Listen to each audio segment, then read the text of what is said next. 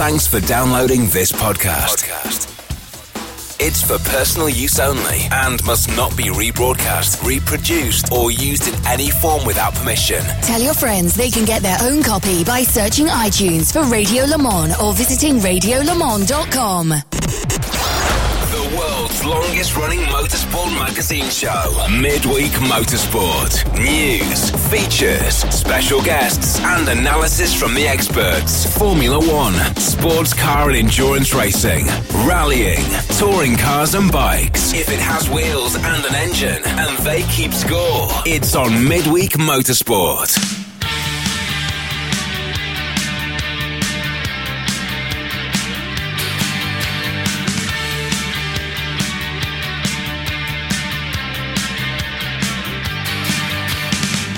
Hello everybody and welcome along to our second live show of this week. It's just after 8 o'clock in the UK. It's Midweek Motorsport.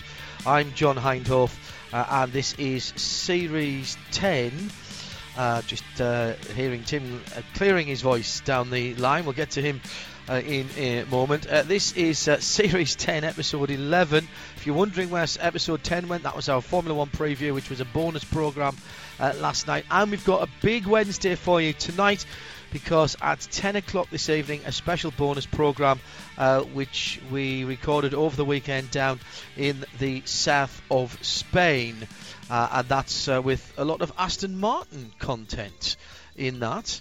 And perhaps something that might be new to you as well. I won't say any more than that at the moment. Up in London is our executive producer, Tim Gray. Good evening, Tim.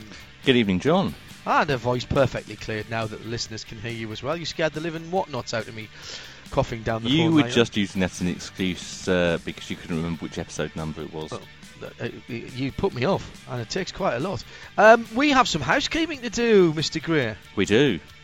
So before we even ask you what will be on the pack programme tonight, I think we need to do the housekeeping, because we never paid off from 2 weeks ago. Where's Tim? Yes. To which can you remember what the clues were? Clue 1 was the Cabana boys looked nothing like Johnny Palmer. Clue 2, although there are was. cats here, they all have That was Clue tails. 3. No, Clue 3 was, and you were getting a lot of IHG reward club points. That was Clue 2, yes. Yeah, okay. So, yes, Clue 3 was the one about Cats. not being an island and the cats having tails. Okay. A few people guessed. None of them got anything nearly right. You were being very Times crossword cryptic. I don't think it was that cryptic. Just some of the guesses that people mentioned. Alfred Wallace said South Africa. No. Adrian Michael Rees said Barry Island, because obviously but that's I like not an island. And Nick Holland thought I was in the Crown Plaza at Heathrow. No. I also had guesses of Fukushima, because you commented on my lovely tan. Yes, good point. And I think we mentioned all the other guesses on the show 2 weeks ago. You were, in fact, where? Oman. Not the Isle Man, just Oman. Hey! And that was the whole point. Hello to Andrew Dolan, representing the Sandys tonight from South Shields. Rob Jane is listening in live. And also Sarah Rigby, Richard Leach, all listening live. Alexander Oaken has sent us a note to say that he can't. He's quaffing lovely wine in Paris this week, but thinking about us, and tweeted in at the start of the programme. I think that's something that we should do on a regular basis now. Have people tweet Quaff wine? Well, yes, not for me at the moment. I think we should have people's apologies for absences. Like in the minutes of a meeting? Yes, absolutely. So, and we'll read out, if you've got a good excuse to be missing Midweek Motorsport this week, then get it in now. But of course, you're not hearing me saying this. So from next week onwards, Shea Adam and Jim Roller aren't listening. They're playing with helicopters and variously fast Continental tyre shod cars out in Texas at the moment, and learning how to two-step in their lovely new Continental tyre cowboy and cowgirl boots. You'll hear all about that in a couple of weeks' time on IMSA Radio. On a packed programme tonight, we have what, Tim? Well, not all the usual features. We'll be giving you some advice this week. Oh, really? Excellent. We will have some sports car news with Marshall Pruitt from America. We'll be doing some pre-prep level arithmetic. Excellent. But I believe we're not going to be doing Eastern European politics. There may be a spot for that later, but that possibly may have to develop a bit more, that story. We also have our Formula 1 correspondent and fellow beard wearer. Beard wearer? Yeah. Beardist? No, you do wear a beard. I think you wear a beard. Super beard. And that's Nick Some Damon, people marry a beard. Moving on. And that's Nick Damon. And before we get into the bulk of the show tonight, we will continue with bringing back features that you may or may not have liked in the past. With the Where's Tim has become Where's Nick. Hooray! So your first clue for where was Nick? I went to a place which I have been to many times before for a similar thing on different subjects. And I've been to see many different subjects of a similar thing at this place. But not for the subject that you went to see this Exactly. time. Right, okay. I think I followed that. That was Nick at the weekend. Where was Nick at the weekend? All right, packed programme tonight, and we've already taken up too much in the housekeeping and getting started. Good evening if you are just joining us. It's Midweek Motorsport, Season 10, Episode 11, and here's the news headlines. All the latest motorsport news from around the world. Midweek Motorsport. Where are you going to start this week then, Tim? Papers being shuffled in the background there. Imagine, John, and Nick as well if you must. a world. Imagine a world. Imagine that you live in the northern hemisphere where it's currently winter.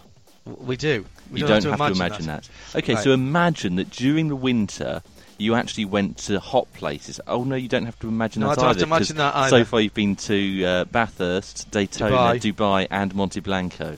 Mm-hmm. Nick's been to fewer hot places, but I've been to some hot place, but not many. he went to Dubai and Goa and anywhere else? Not as hot, no. No.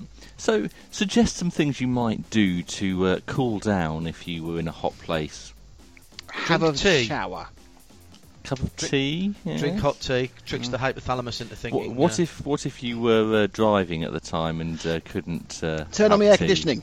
What if you had no air conditioning because Open your a window. car had been had that bit removed to save weight, and also the windows didn't open? Cut the roof Have off. some ventilation. Big. You cut the roof Tube. off while you were driving? Well, it might be a cabriolet. Kick out the windows. Unfasten clothing. I think you'd need that. The scrutineers wouldn't like you to take your 3-layer Nomex off while you were driving. Throw water over yourself before you got into the car.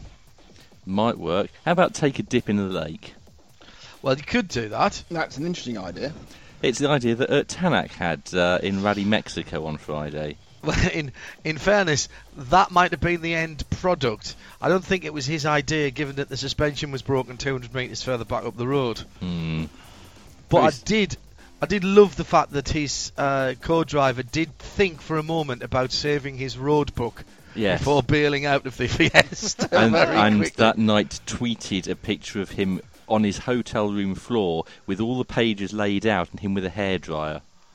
Oh, he did not. I did like the also M Sport. It was an M Sport car, wasn't it? Yes. I did like the headline in their tweet and press release about the car coming back under Super Mario rules, which was raising the Titanic, if you see what I mean. Which I thought was very good. Very, very good.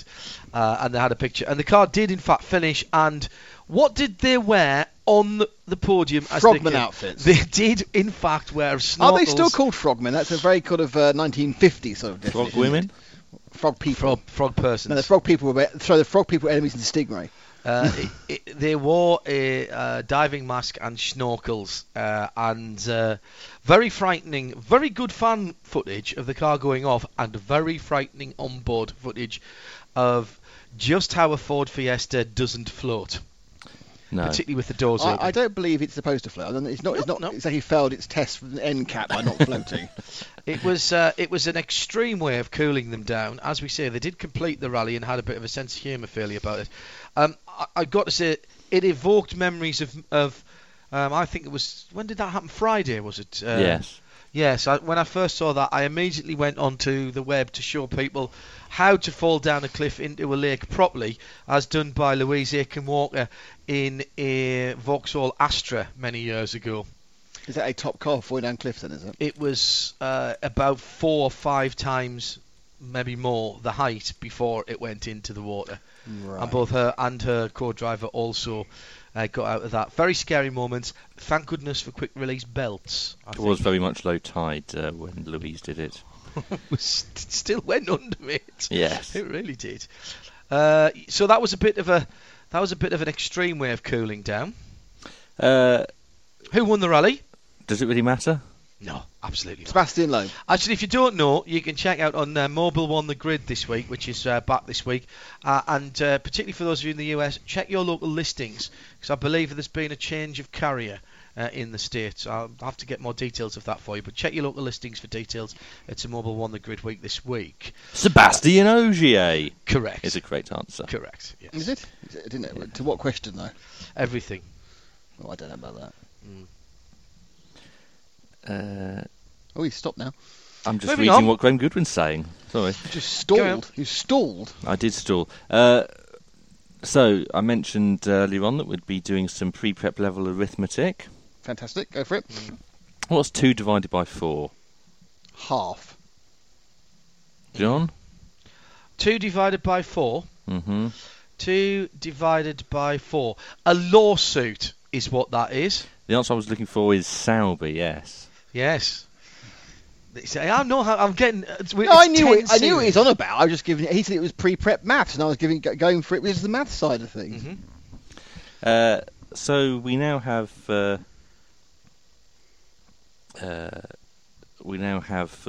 result in the lawsuit, which is that an Australian judge has ordered Sauber to let Guido van der Garde drive in this weekend's Australian Grand Prix. And they appealed. And they've appealed, and So we'll appeal know been the heard result yet? of that appeal in about 134 minutes' time.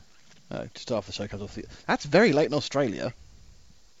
Or was it very early in Australia? It's 9:30 in the morning. That's sort I of see. when courts open for business.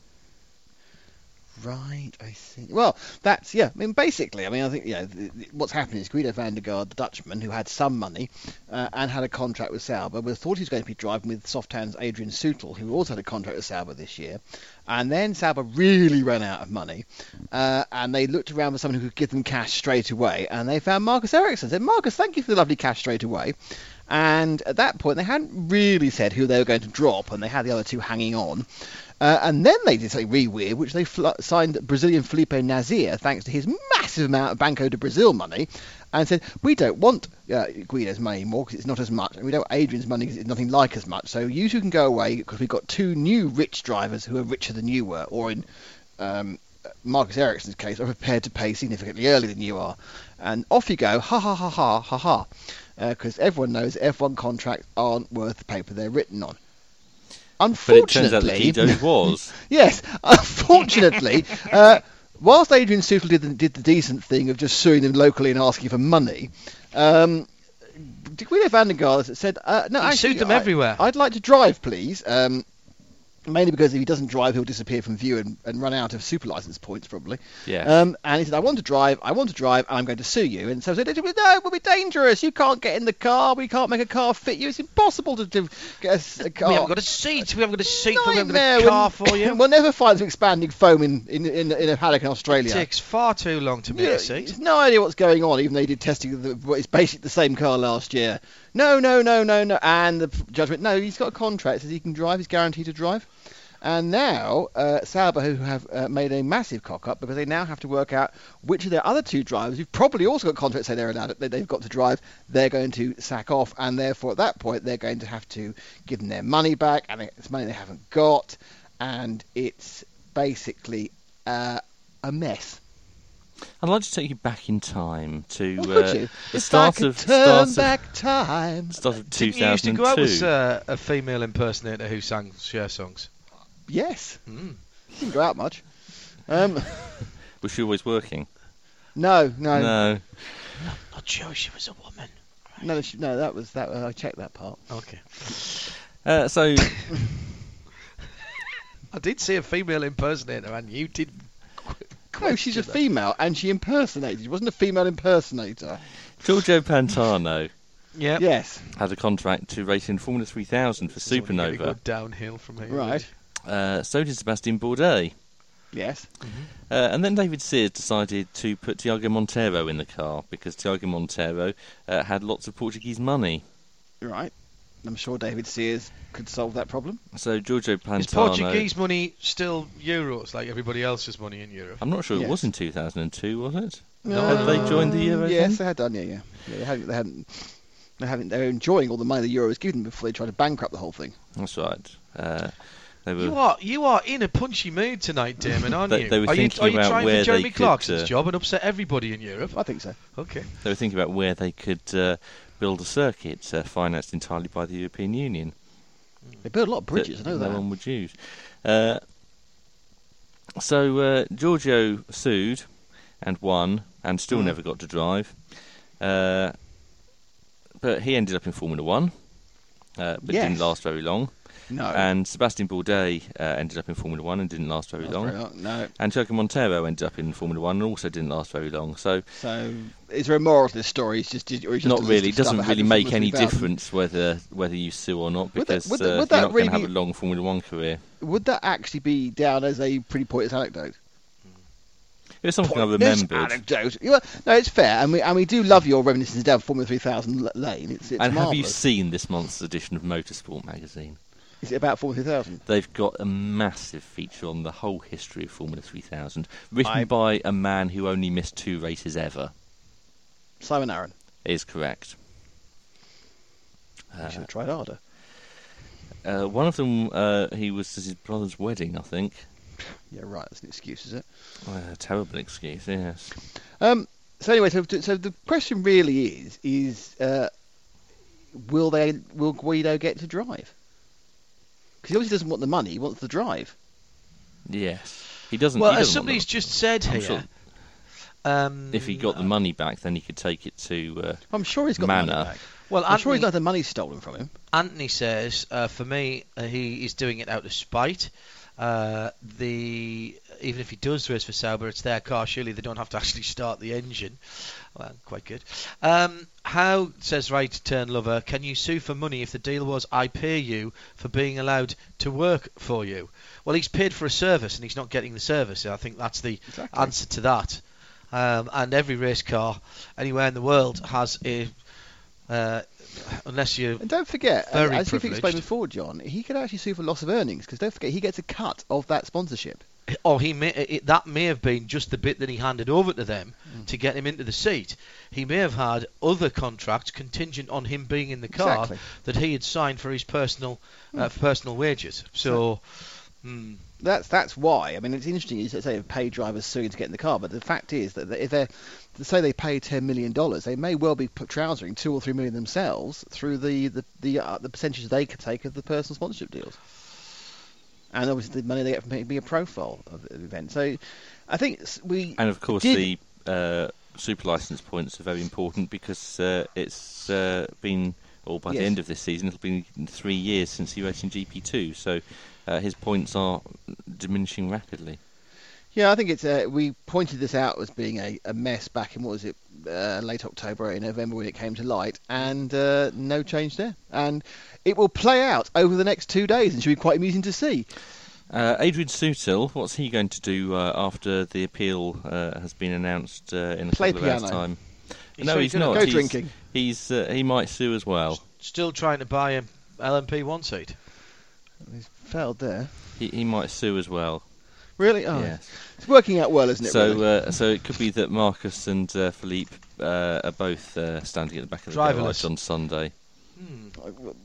Is Adrian even in Australia? Who knows? Is he allowed to go to Australia? Do we think guys, I know. Listen, I know I'm sounding a bit old-fashioned now, but isn't this just a tad unsavoury, Nick? All of it. Yes, to be honest. If Sauber signed the two drivers in good faith, certainly a team like Sauber, you wouldn't expect to go back on it. They have had tremendous financial issues, and as they said in their statement, they had to do it for the benefit of the 323 employees, and the fact that Ericsson could provide the cash earlier was the reason they did it. Now, what do you say? The fact is, they have obviously broken contract law. Mm-hmm. So, and we did discuss this a little bit in last night's extra Formula One show, which is. If you haven't heard it, you probably shouldn't be listening to tonight's show. You think not? I think you might miss some of the nuances. Yeah. When are we replaying that, Tim? We've got live coverage of the Kraventic 12 hours this weekend from Mugello. We have. So will we replay it on Friday before and after the Mugello coverage? It will be on again later tonight. Okay. As well. Can you do me a favour and just let me know when that is before the end of the show? So Yes, that it'll be after your adventures in southern Spain. in Spain, right? Okay. Arriba. And it will be up as a It's podcast. already up as a podcast. Remember. I suppose there's no chance of doing a driver change halfway through the race, is there? It's not Formula E, you know. That's true. Oh They no, that don't would be change changing drivers. the car. They change cars. Well, I suspect Formula that- E- No, stop. Hang on. As we know, a very well-known motorsport commentator said, it's too difficult to change drivers in single-seaters. In fact, it's just not worth attempting it. There's just no point. There isn't. Remember? And don't forget that if you wanted to take part in Formula E, the Dublin race is the best one just for today. Just for today, Formula E in Dublin is absolutely fine. Okay. You don't want to talk about it, do you? What is it? The Irish government had made a mistake and they've had to repeal all their drugs law for 24 hours. Really? At the moment, you can have any drug you like in Dublin until they've got the new law in. Oh, I see. I see what you were doing. That's very clever. Week all before right. St Patrick's Day as well. You're listening to Midweek Motorsport just after 20 minutes past 18 in the UK. Hello to everyone in the States. Hope you remembered about the time change.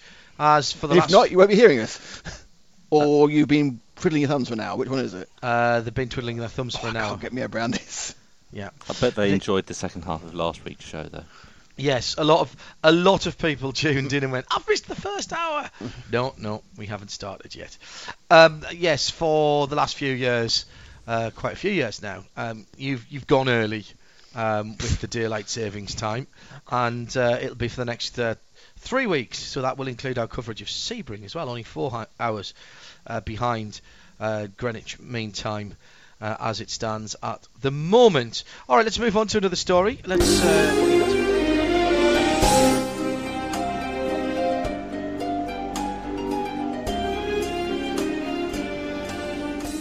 Publicum? You're getting good at this. Yeah. We've heard it a lot, rather. Mm-hmm. This must mean we're going to talk about the fantastic facility that is the Circuit of Wales. It is, because today's Oh, yeah. March the 11th, and you know what that means. That means that They started the public inquiry. Day one of the public inquiry. Now, this public inquiry is to ascertain what, then, Tim? If they can do it or not. Basically, it's to decide whether or not to say yes or no to Circuit of Wales' request to deregister about 250 hectares of common land in the Blaenau Gwent region near to... I can't remember where the town is now. I can't... Where was that place I went? While you You were don't know, you were there. Petit Le Mans. The other when year. you went for the codec. Yes. I can't remember. I can't help thinking that there must be brownfield sites aplenty in Wales that would have been better than an area of extreme natural beauty or whatever it is that they want to, or even this common land that they want to Believe me, it's plumb. not extreme natural beauty, it's some fields. Well, it's beautiful. It's somebody. Neath, apparently, according to Graham. That's Neath. where the inquiry is being held. The thing is, though, of course, building on brownfields industrial sites worked really well with other racing tracks, hasn't it? Valencia. Is it No, I was thinking about the UK. Is it in Ebbw Vale by any chance? Ebbw Vale is what I was thinking of, yeah. Thank you to rotation. If we're really, really honest about this, and we say it from day one, there is no way this should get through. No, absolutely not. But who knows? Well, there's already, hasn't there, been an inordinately large amount of public money that Welsh Government has already spent on this, which is actually a disgrace, even before we started. I love motorsport. Motorsport is too niche to be done by governments in the Western world, certainly. I'm not saying that it won't work, but I was at Monte Blanco circuit at the weekend, which was built. It's an F1T circuit, and it was built and completed just as with EU money. Which is the one which was built by the multimillionaire? Is that Monte Blanco? Built yes. by No, that's the one in the north. No, that's Aragon, because there are isn't it? so many tracks now knocking about in Spain, which were all built about 10 years ago. Anyway, it was built to do Formula 1 testing. And of course, just as it was completed, Formula 1 testing fizzled out and wasn't allowed. However, they've got a different climate, one might suggest, to Ebbw Vale. Is it pleasant? It was never below 20 degrees That's between raining. the hours of 8 o'clock in the morning and 10 o'clock on Saturday night they ran through to. They've got 26 different circuit configurations. They have sprinklers on the infield to simulate rain. Possibly not such an issue in Ebbw Vale, in fairness. They need a big umbrella to simulate dry. And there's a plethora of very nice and relatively cheap hotels near to, and it's easily reached via Seville or Faro airports from the most parts of Europe. So it gets busy. There were bikes there on Friday when I arrived. There were bikes setting up on Sunday as Aston Martin were packing up. And they were there all day Monday. Hello to John McGuinness, who was there testing. And they seem it's very well serviced with food and catering and etc. There's no hassle about getting in and out. It was very good, straight off the side of a major motorway. It's a bit like a smaller, not quite as well kept version of Paul Ricard, actually. Okay. In that respect. And I just think to myself, that doesn't get that many races, although it's a Grade 2 racetrack. Does it get any races? I can't think of any international series that goes there. Radicals have raced there. Masters Series have raced there. And there's a few local series and a few local motorbikes that have raced there as well. But that's my point exactly. They're making a go of it without necessarily getting any racing series there. I'm not sure that the UK needs another racetrack, really, anywhere. If they're going to spend a large amount of money, they can spend the money on upgrading some of the ones they've got. Yes, fair point. They're going to build a kart circuit on the site as well. Lovely. Which looks like a really nice layout. But you haven't got you need to have massive long straight like Fuji. You're not really in the right place, are you? Alfred Wallace at Cadpig, who has just tweeted in at Spectator, says the whole subject is embarrassing. There are more and better things to do with money in Wales than motorsport. I wouldn't disagree with that. Moving on. How long do we think this is going to... First of all, how much is the public inquiry costing, and how long do we think it's going to last? Well, we know how long it's going to last. It's going to last 10 days because that's all it's allowed to last. Oh, okay. Right. So it will end on March the 20th. Excellent. So we'll be able to report on them. When do we expect the findings? Well, that's a different issue. Well, where they've written up... I'd imagine there will be some preliminary findings released quite quickly. And then later on, the government, the Welsh Assembly, the inspector who is overseeing the inquiry has to make a recommendation to the government. Right. Okay. Well, we'll keep across that. And that's likely to be in June. Excellent. So we'll get our South Wales political correspondent stationed there for that. I'm prepared to predict today, on the was it the 11th of March today? I'm prepared to predict that there will never be a MotoGP at the Circuit of Wales. Really? Never? Never. Okay. What's your prediction as to whether the inspector will give the go-ahead or not to deregister this land? There might be a go-ahead given, but they still haven't built the circuit yet. They haven't. They've made some lovely models, though. Oh, well, that's the thing. In fairness, yeah, if you have a model, then it's basically the same as having built a circuit. They're very similar. It is. I think you might want to ask Nick Just Worth smaller. Ooh, tying several stories together. Yeah, that has got so much depth in it. But Nick Worth's found a friend, hasn't he? Has he? Has he? Yes. Yes, he in the has, shape in of Christian Horner. Horner. Yes, he has. Good Who point, thinks Tim. that we shouldn't be using wind tunnels in Formula 1. He wants to save money by not using wind tunnels. Really? Apparently so. Do Red Bull not have a wind tunnel? Yeah, but they They decide have more than one. Probably what they decide now. We can build a better car out of the box than anyone else. So let's stop the development from that point onwards. We have an aerodynamicist who doesn't need a wind tunnel. Well, when he's focused. Okay. I think everything that Christian Horner should come with a translation, because it's always none of it's ever helpful. It's all said to forward his own cause or the cause of Red Bull. Richard Leach has just said the government inspector will use the trusted rock, paper, scissors judgment method for the circuit of Wales, apparently. Seems reasonable. The Right. version, which is sheep, coal, male voice choir. Sam Collins suggests we should ban wind tunnels and ban CFD and go back to drawing with Pencils. 3HB pencils. Yeah, absolutely. Yeah, but then you know what happens? Someone would design a sharper pencil. We would be in a spiral of pencil development. It'd be a nightmare. That's right. And the person with the biggest ears would put them behind would get the jobs, and it'd just do them right. Yeah. Not at all. Not at all. Sam Collins was part of our discussion on the preview show for Formula 1, by the way. If you haven't listened to it yet, Sam Collins from Race Car Engineering, and chance to have him on the show was fantastic, and we'll try and find some room for him later on. What you will find well. is a lot of people honing their tracing skills, though. Very good point. So basically, from now on, you won't need to have a degree from in aeronautics from Southampton University. You need to have done a brass rubbing course at Canterbury Cathedral.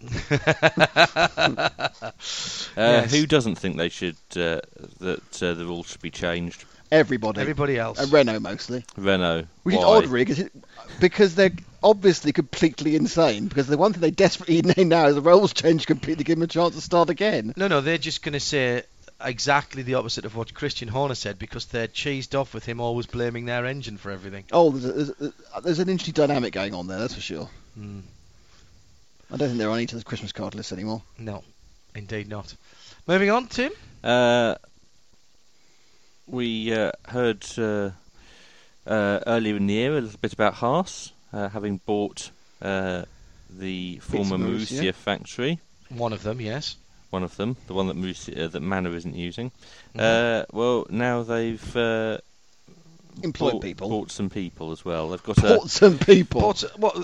They're trading. It's trafficking now. It's people trafficking. Well, it's not far off actually. They've bought a team manager called Dave O'Neill, who was previously at Marussia. They've bought a chief aerodynamicist called Ben Agathan. He's been everywhere because I can't pronounce his name. Him and Peter from Rimidiju. Yes. It's been a nightmare for years.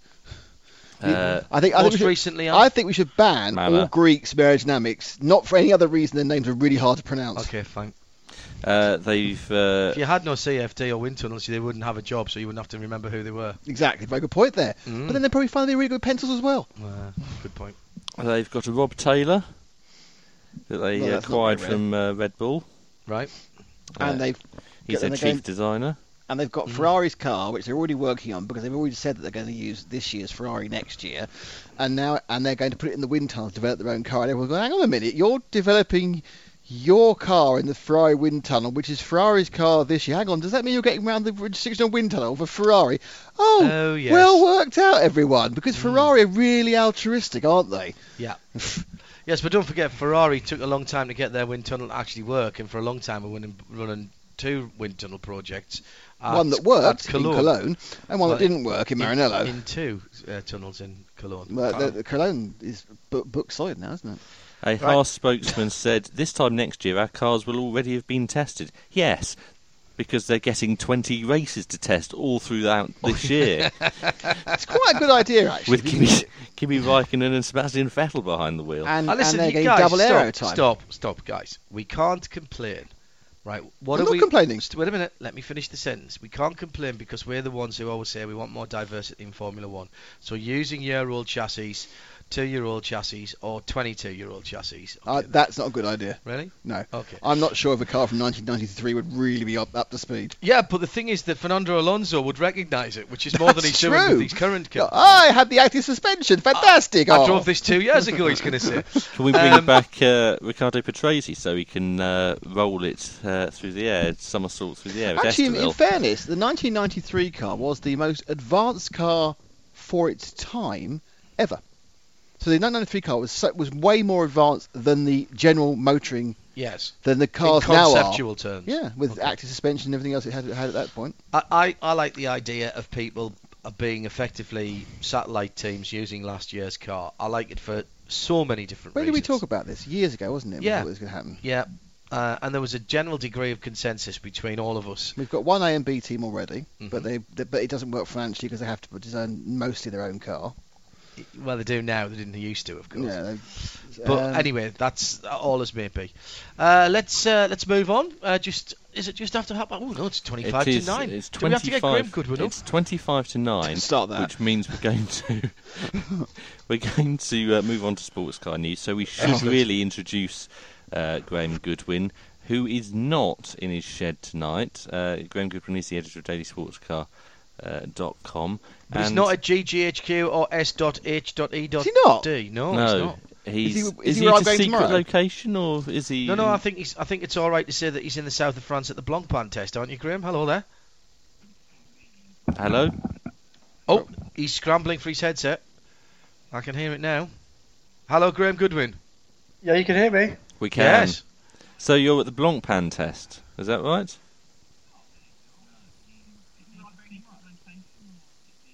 Hello, Graham. Not sure what he's listening to, but I don't think it's us.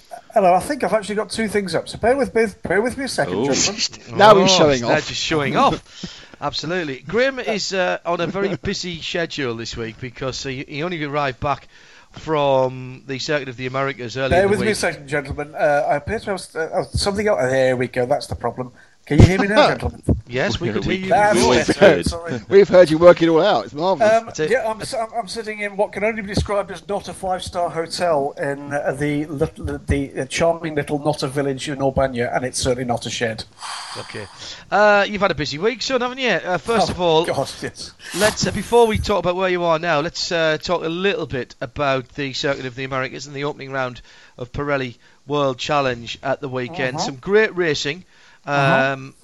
Pretty decent coverage on the web with some streaming video. A smart bit of race logistics to get the race started before the rain came. Sadly, nobody there to see it. No, I'm afraid shame on you, Circuit of the Americas, for claiming 30,000 people were there. Was told the day before the race that 3,000 tickets had been sold, and bearing in mind the torrential rain that we had through Sunday, it's hardly likely to have been boosted tenfold by people walking up to the place. I counted the people in the stand during, I think, the GTS final practice, and there were 60. Now, 30,000, sorry guys, that's a disgraceful lie, and it needs to stop. What we got, John... No, Graham, in fairness, what you didn't see there, for obvious reasons, was that there was a massive contingent there from a very important conference that was in town at Austin at that time, and that was the National Camouflage Society. In which case, there's an awful lot of people who do a really good job of camouflaging themselves as flip-up seats. Yep. But I think the reality is... Sorry. If you were a member of the National Camouflage Society, though, surely you would be good enough that you wouldn't need to buy a ticket because you could just walk through the turnstile without one. Oh yeah, I'm not convinced. That would be deceitful. I know. That'd be terrible. The good news is the American tax authorities can look forward to getting their 12% of 30,000 ticket sales. Yes. Yeah, yes, the reality is that, look, number one, you're right, John. We actually had very, very good racing. Fantastic entry for what was a standalone World Challenge event. So with the touring cars, the GTS cars, and the near 50 cars on the GT grid, it was, I think, a sum total of 114 entries for the weekend. Most of which actually did make it through each of the two races that they all got. And for me, the better race was actually race 2, not least because of an absolutely astonishing race from Kevin Estre in the K-Pax McLaren, running away at the front of the field, and actually a very good field, included the likes of Olivier Beretta, who won Saturday's race, and Ryan Diel. But at times was up to 5 seconds a lap quicker than anybody, and at more or less every point was 2 seconds quicker than every point on the same tyres.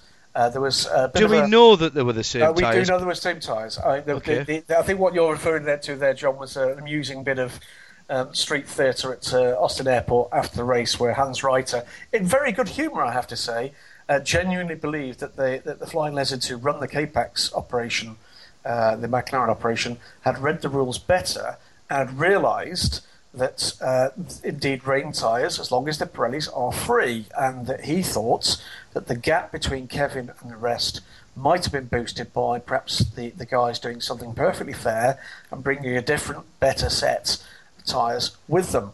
Not the case. They bought the tyres out the circuit the same way that everybody else did, apparently, and it was an exceptional rain run from Kevin Estre. I'm not surprised, though, because you and I have seen Kevin Estre in wet or dry, a bit of intermediate, or all three at the same time at the Nürburgring, and when he's in the mood, my goodness me, there's nobody better than him in a GT3 car, is there? No, and he's going to get the opportunity to do plenty more of that, and indeed he's not a million miles away from where I am this evening, and had the pleasure of watching him displaying his craft again in a McLaren 650S earlier today. So, again, he's not a star in the making, he's a star. Great weekend's racing. I have to say, John, crushingly disappointing on a number of the fronts. And what am I referring to? I'm afraid the paddock ambience reminded me really rather badly of what we suffered at the beginning of the IMSA season last year. Anybody who wants to know what I'm talking about, honestly, I prefer at this stage you read the piece I wrote on DSC for 48 hours, because I'm not in the mood, frankly, to talk about the downsides of that championship at the moment. No. It was a very long way to be treated extremely badly. And a question to Graham Goodwin from Tim Gray. Well, the 30,000 spectators claim wasn't the only faux pas by COTA, was it? Oh, this is an interesting one, because they've made an excuse on this one. This is the one about what could easily have been pointless press release of the week, couldn't it? It could have been. Which was what was it? Ferraris, Lamborghinis and Chevrolet Corvettes take over the circuit of the Americas, if I remember That's right, yes. Yeah, the slight problem there being, number one, they didn't mention, not only in the headline, but also in the body copy, the McLaren that actually won the race. Neither did they mention Cadillac, which is the GM product that is the factory representative there. Neither in the headline or in the body copy.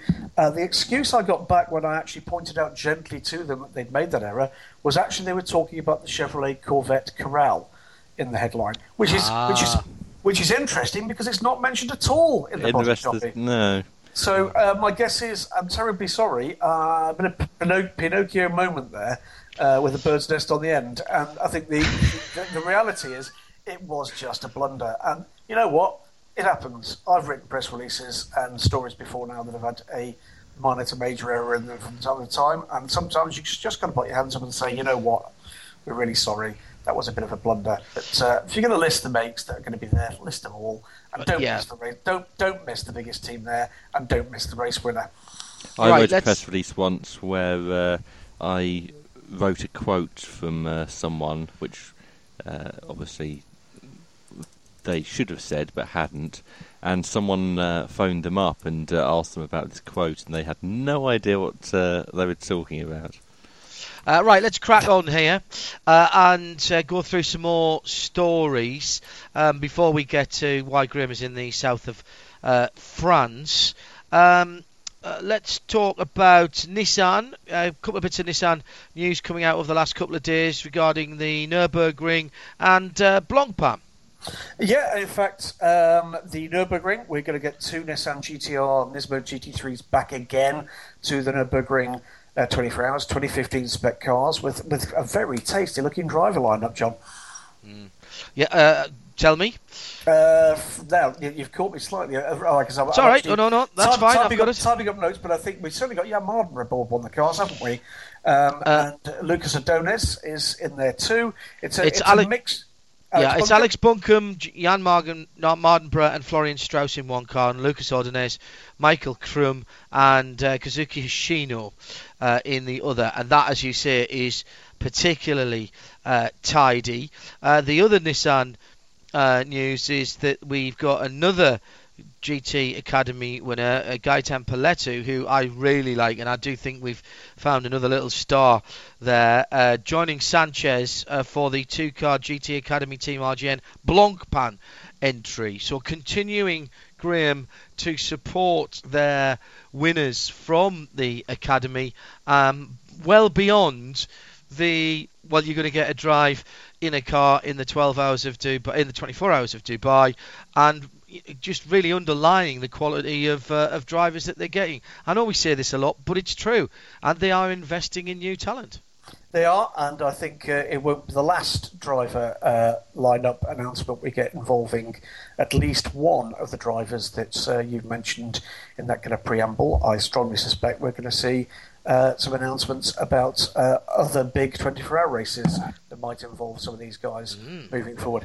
It's very exciting. We've got the Blancpain Endurance Series, which is indeed, by the way, the reason why I'm here, and the official test days ahead of the Blancpain Endurance Series. And Bob and Liz Neville and the Team RGN GT Academy team here with a pair of GTRs, not the pair they'll be campaigning all year. But they are here with most of that driving squad, and Gaetan Paletu and Ricardo Sanchez are indeed here and trying out one of the cars, as is Al Buncombe and Wolfgang Reep. Katsumasa's Gio and Florian Strauss not here, but they complete, what is a very good 6-man full season squad on what is looking like a very good grid indeed, with some spectacular pro crews coming together, not all of which I can talk about tonight. There's one or two things that will, I'm afraid, be held over for tomorrow, but certainly there will be somebody that I can talk about making his GT debut tomorrow for McLaren. And you allowed to talk about that now? Yeah, I think so. Well, I'm about to press send on the story announcing that they will be there and in the car tomorrow, because it's going to be a 2-car all-pro effort from Von Ryan Racing. The team are at Paul Ricard with support of McLaren GT, because Von Ryan at the moment are elsewhere testing their British GT runners, and the two drivers running today were indeed the aforementioned Kevin Estre and Bruno Senna. The additional car will be raced by, thank God, is Rob Bill in that car? Maybe. But the new name is Adrian Quaife Hobbs. Oh, really? Oh, good Yes, for it is. him. Well done, AQH. That's very good news for him indeed. So again, a man plying his trade in single-seaters at almost the highest level. And I think I'm right. Tim would probably correct me on this one. I think Adrian has won races in GP3 and in GP2. Certainly in GP3. I'm not sure. I think he did win. GP2. I think he did win at least one GP2 race, but I'd be happy to be corrected.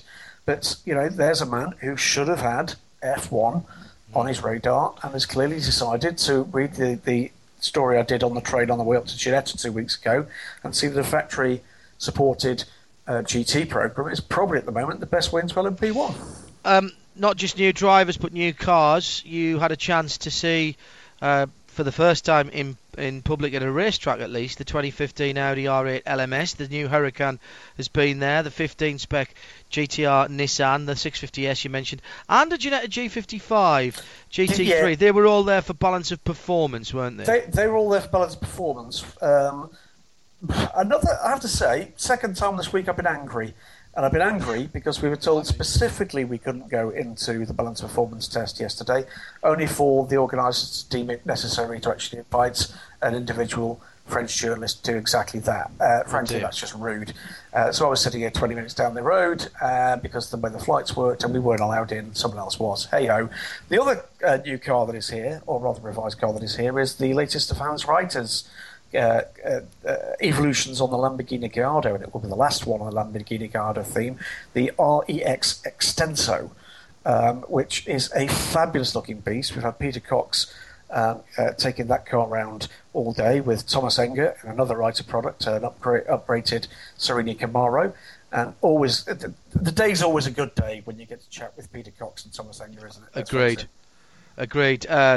Peter Cox's name came up at the weekend, actually, about various bits and pieces with one of the young men that I was talking to at the weekend. I do think the new Audi, lots of criticism about the street car, that it doesn't look different enough from the old Audi R8. Well, the race car looks very different, and in the all-white, gloss, shiny colours that it was presented down with you, it has the look of an Imperial Stormtrooper about it. Absolutely magnificent stuff. It is a fantastic-looking car, John. It's a fantastic-looking car.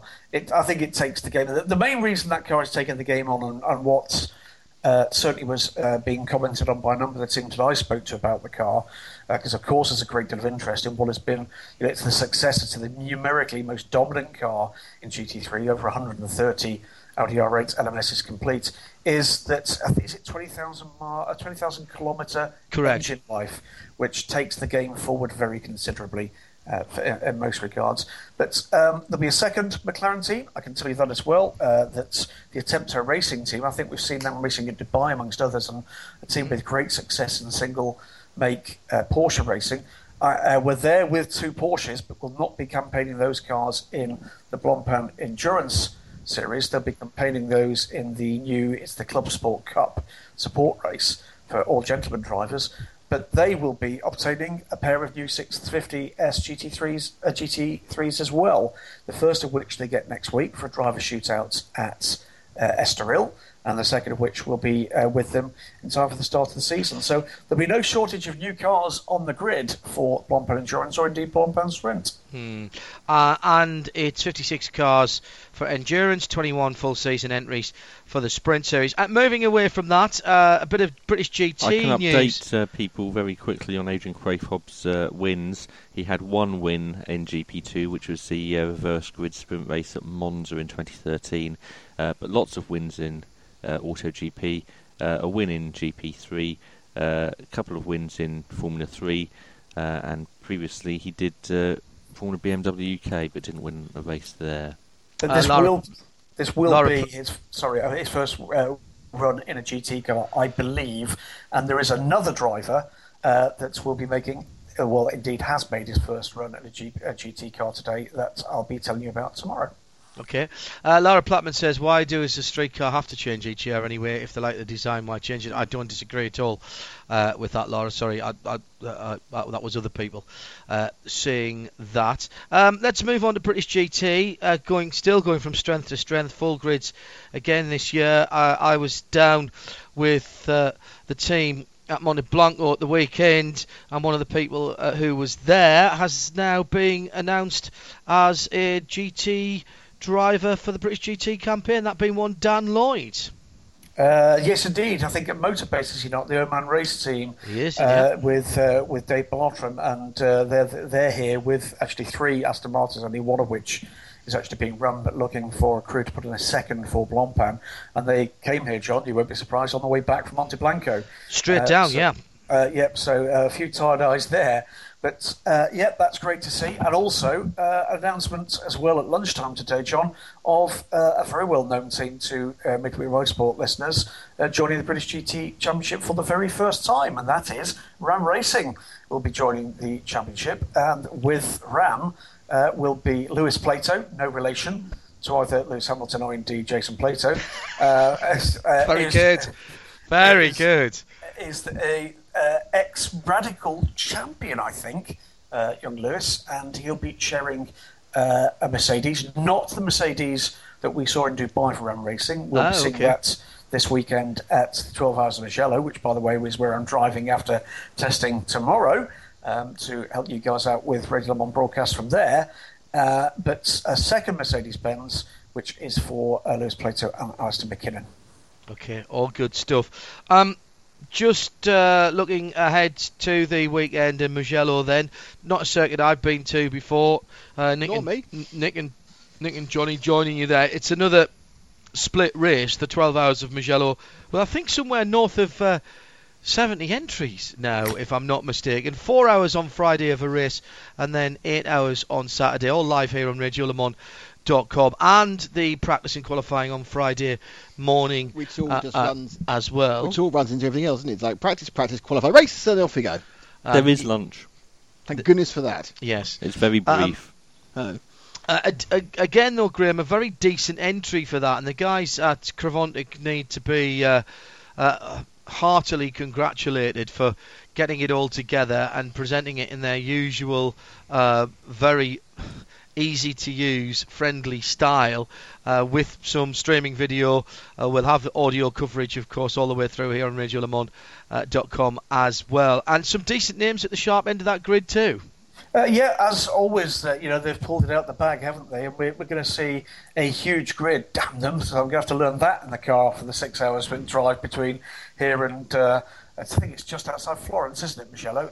You're right, it's a circuit that I've never seen. I think I'm right that that's the circuit that's got massive praise from some of the Formula One drivers when they tested there back in the day, including Mark Webber, as I recall. So expecting it to be, I think, quite... an extraordinary experience when we see that. Delighted to hear I'll be joined by the dream team of, was it Nick and Johnny? Yes. Well, if it's the dream team, you should know who we are. Well, that was just. You don't always remember your dreams, do you, Nick? No, exactly. That's a good point. Sometimes I wake up screaming with mine, and you never do know your bad luck with this one. But I think it is going to be a pretty close fought race. Did we have Matt Neal on the programme? We did. Matt Neal was on the programme from his car last week. He's going to be there driving a diesel. Sorry, go on. Sorry, last year's Dubai 24-hour winners, the Stadler Motorsport car is going to be one of the lead entries there, and it's been filling up nicely with some names that we know. The Scuderia Praha car, we've seen that car too. Matteo Malicelli, late of Rizzi and Ferrari factory driver Matteo, will be there too. And peppered with some good names. Got a quite clubby feel to it, this entry, but I'm liking that actually. The Ram Racing team, I know we mentioned a little earlier, and that's got a cracking looking squad in that very pretty silver and purple Mercedes-Benz with Tom Onslow Cole, Adam Christodoulou and Paul White aboard. Pierre Caffer will be there with the fantastically titled Black Pearl Racing by Rinaldi. That seems to be the kind of car that you'd kind of expect to speak like a Pirate Day racing, doesn't it? I do quite like that. Dogged Heusman around, and MRS GT Racing will be there with a Porsche. They're here at Paul Ricard, which is one reason why we've got all the JRM crew supporting that Pro Class Nissan. But delighted to see Charles Putnam on the list there. And is that Charles's first race since his nasty accident, John? It might well be. I was just, as soon as you mentioned that, I was thinking to myself, is that he had that big shunt in the Ginetta, didn't he? It was, what happened with that? He got a good old bang on the head, as I remember rightly. I'm going to have to go back and check, but I'm pretty certain it might well be Charles's first proper race since that nasty accident a wee while back. But fantastic. I mean, I was scrolling down and my finger's getting tired. It's that long an entry list. But it really is an absolutely fantastic pack grid. So that's all this weekend, and watch out on dailysportscar.com tomorrow for some more exclusives coming straight out of Paul Ricard, where of course we'll be back back at the end of March for the WEC Prologue as well, and we'll have another couple or three shows from down there for that one. Graham, I know it's late there with you. Thanks very much for joining us tonight. Unless you've got anything else that you want to feed in, I think we can leave it there for a wee while. No, all I'd say is the Blancpain Endurance Series is looking in rude health. We'll have a quick feature later this week, I hope, on a little trip we had after the 40-minute press conference conducted entirely in French, about which you won't be reading on DSC, which was into the new SRO Technical Centre, which is the Mistral Suite, and a fabulous and very eclectic collection of cars that anybody that loves kind of GT cars in the 90s, there's a couple of little diamonds in there, including a car that Stefan Rattel has owned since new, that formed a big part of actually SR Empire, and that was his very own Gulf liveried Venturi 400 trophy. Oh, quick question before you go, Graham. Of course, Tim. Has this testing been timed, and if so, who was fastest? Yes, it has been timed, and the fastest this morning, from memory, was Peter Cox in the Lamborghini Extenso. Not at all surprising that he was fastest, because the word for the day is sandbag, without a shadow of a doubt. And I've seen comments on Twitter coming in as I've been kind of chatting to you about the fact that the supposedly older Gallardo is faster than the rather newer factory-backed Lamborghini Huracan. Not really a surprise, since the Huracan is blessed with factory backing and indeed a full driver squad. And at the moment, they don't have a customer in endurance for the Gallardo, so of course want to prove how quick it is. Whereas actually with the Huracan, they want to prove quite the opposite. But there's an awful lot. I think if you were to open the luggage compartment of most of these cars, you're going to find it's full of enough sand to get most people a decent beach holiday. We'll be talking about ballast a little bit more in the second hour of the show.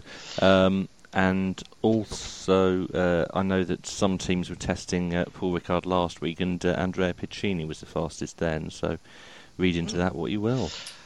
Graham, thanks for joining us tonight. I know you've got a busy few days. Have a great weekend at Mugello. I'm very, very envious that I can't be down there, but of course I'll be sitting here listening in on Friday and Saturday for the Creventic FIA Endurance Racing Series, the 12 Hours of Mugello. Graham Goodwin of dailysportscar.com. Thank you for the moment.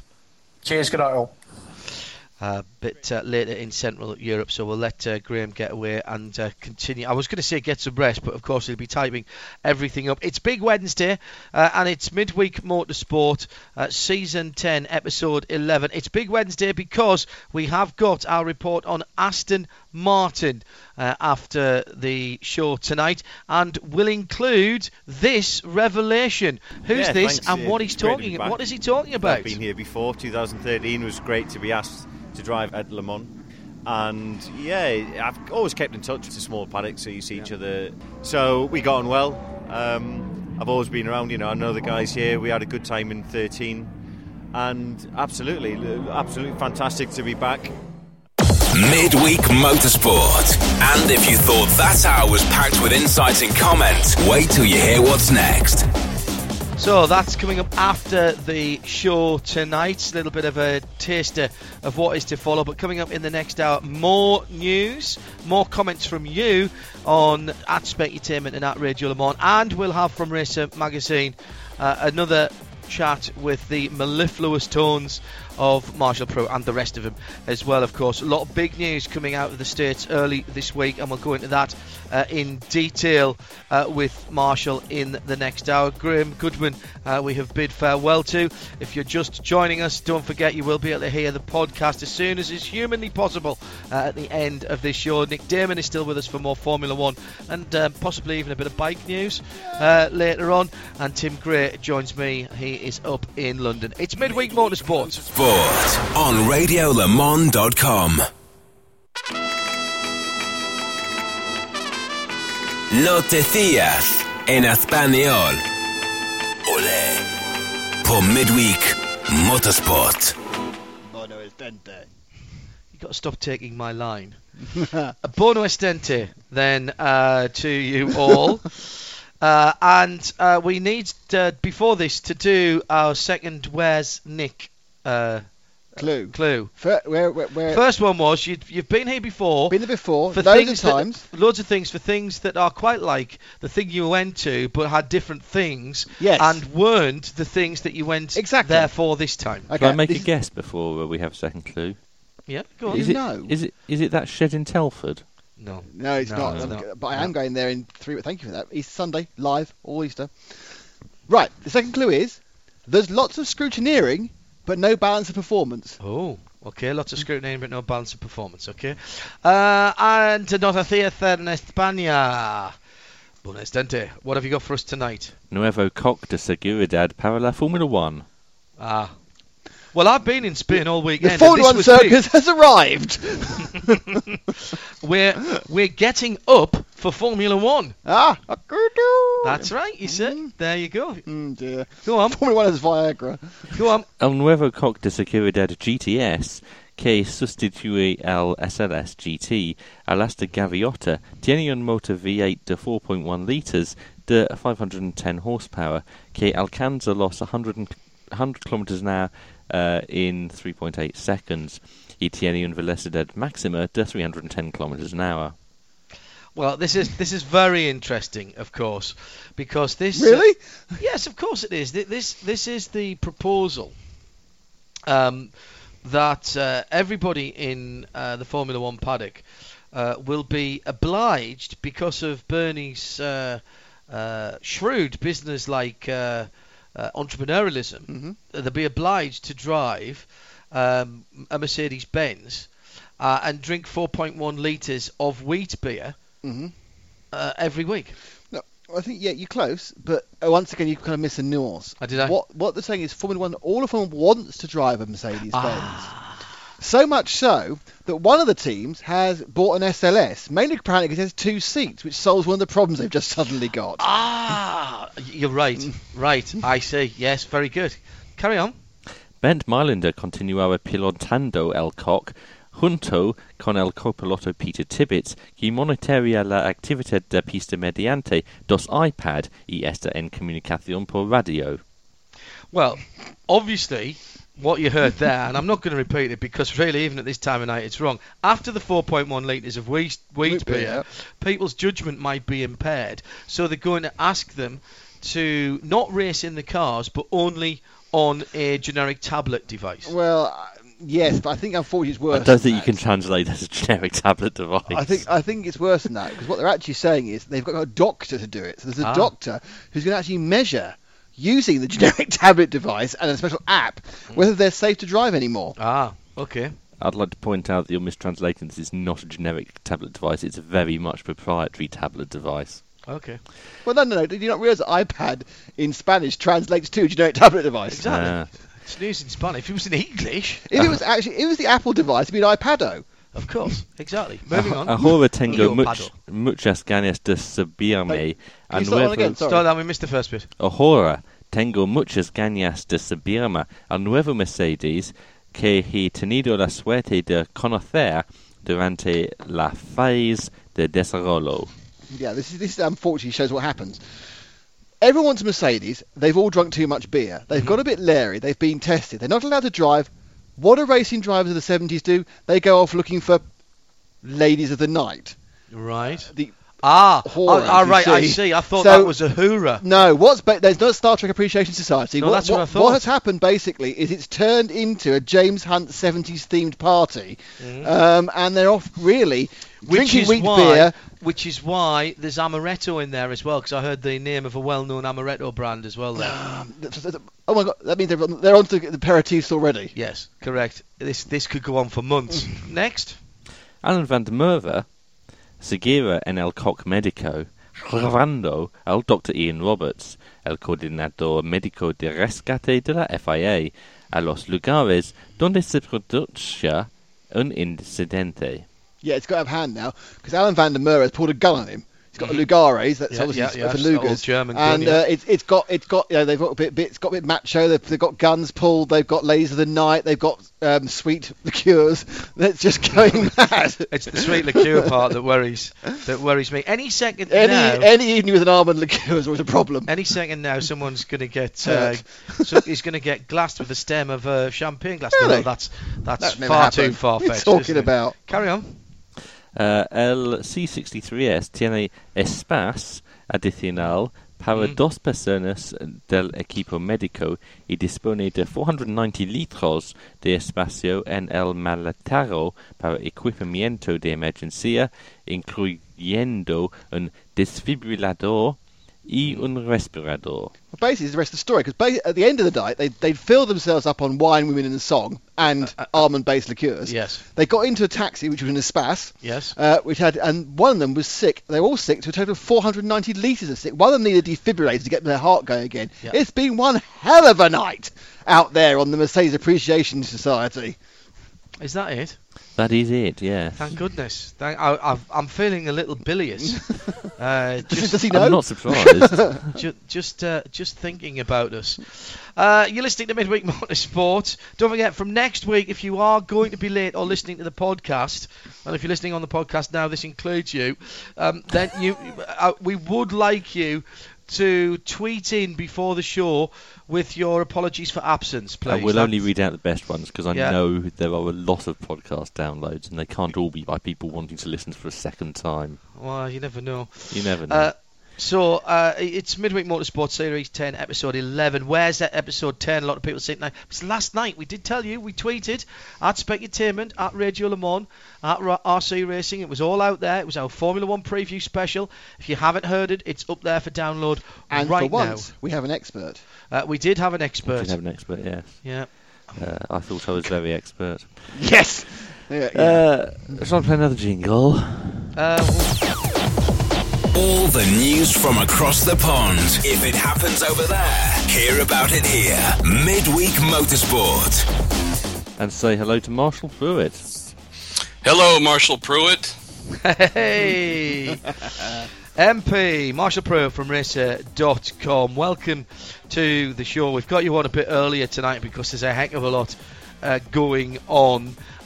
First, we're going to get straight to and spend the most time rather on the big story this week, which is of course ESM and HPD. But I want to have a quick word before we start, MP, about aero kits in Indy. We've been trying to get this in for the last few weeks, and if I don't remember to do it straight away, my senile old brain will forget it.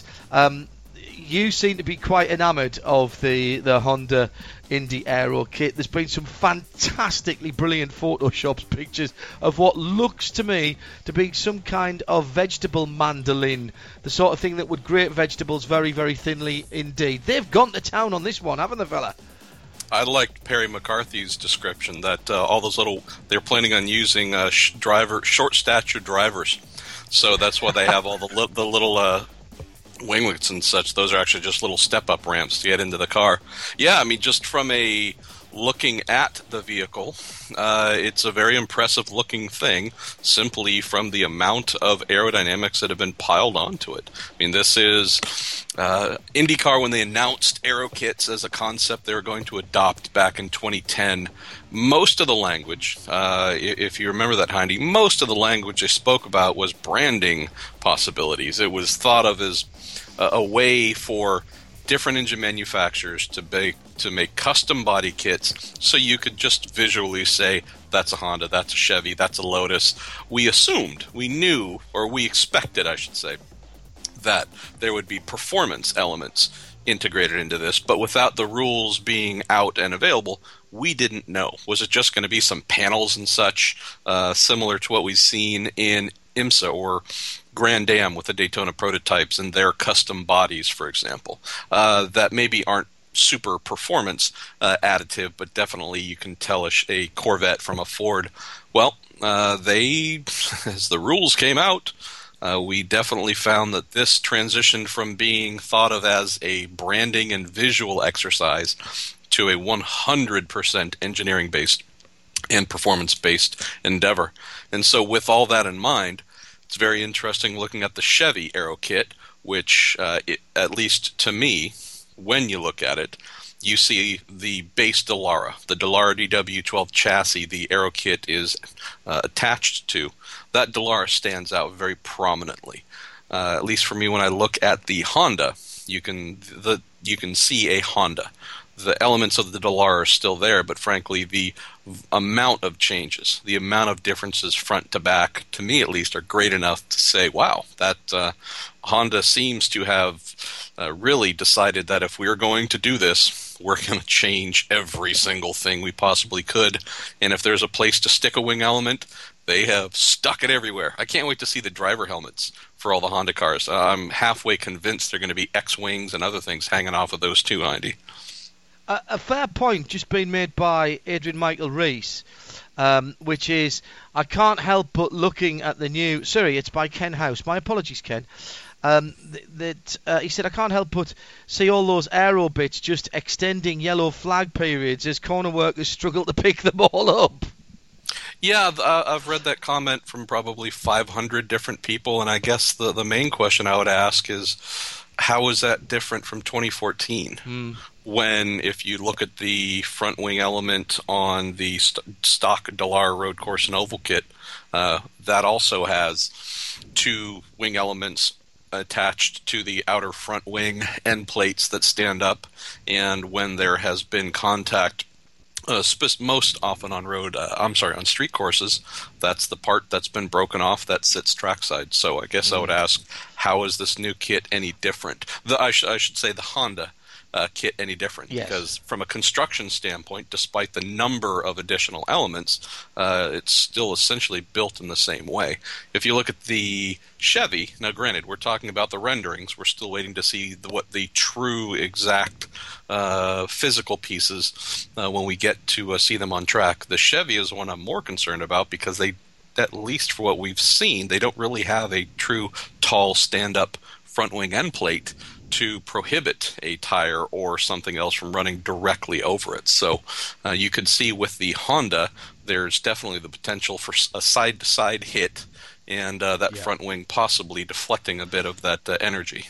We have seen in Formula One, Nick, have we not, a number of different treatments to the front end of cars. We've had the platypus, we've had the walrus. This has got to be the Razor, though, hasn't it, on IndyCar? It is the best a man can get, absolutely, yeah. Very good. But I think someone said what has happened is that the IndyCar now are getting close to the 2008 F1 cars, which had little winglets everywhere.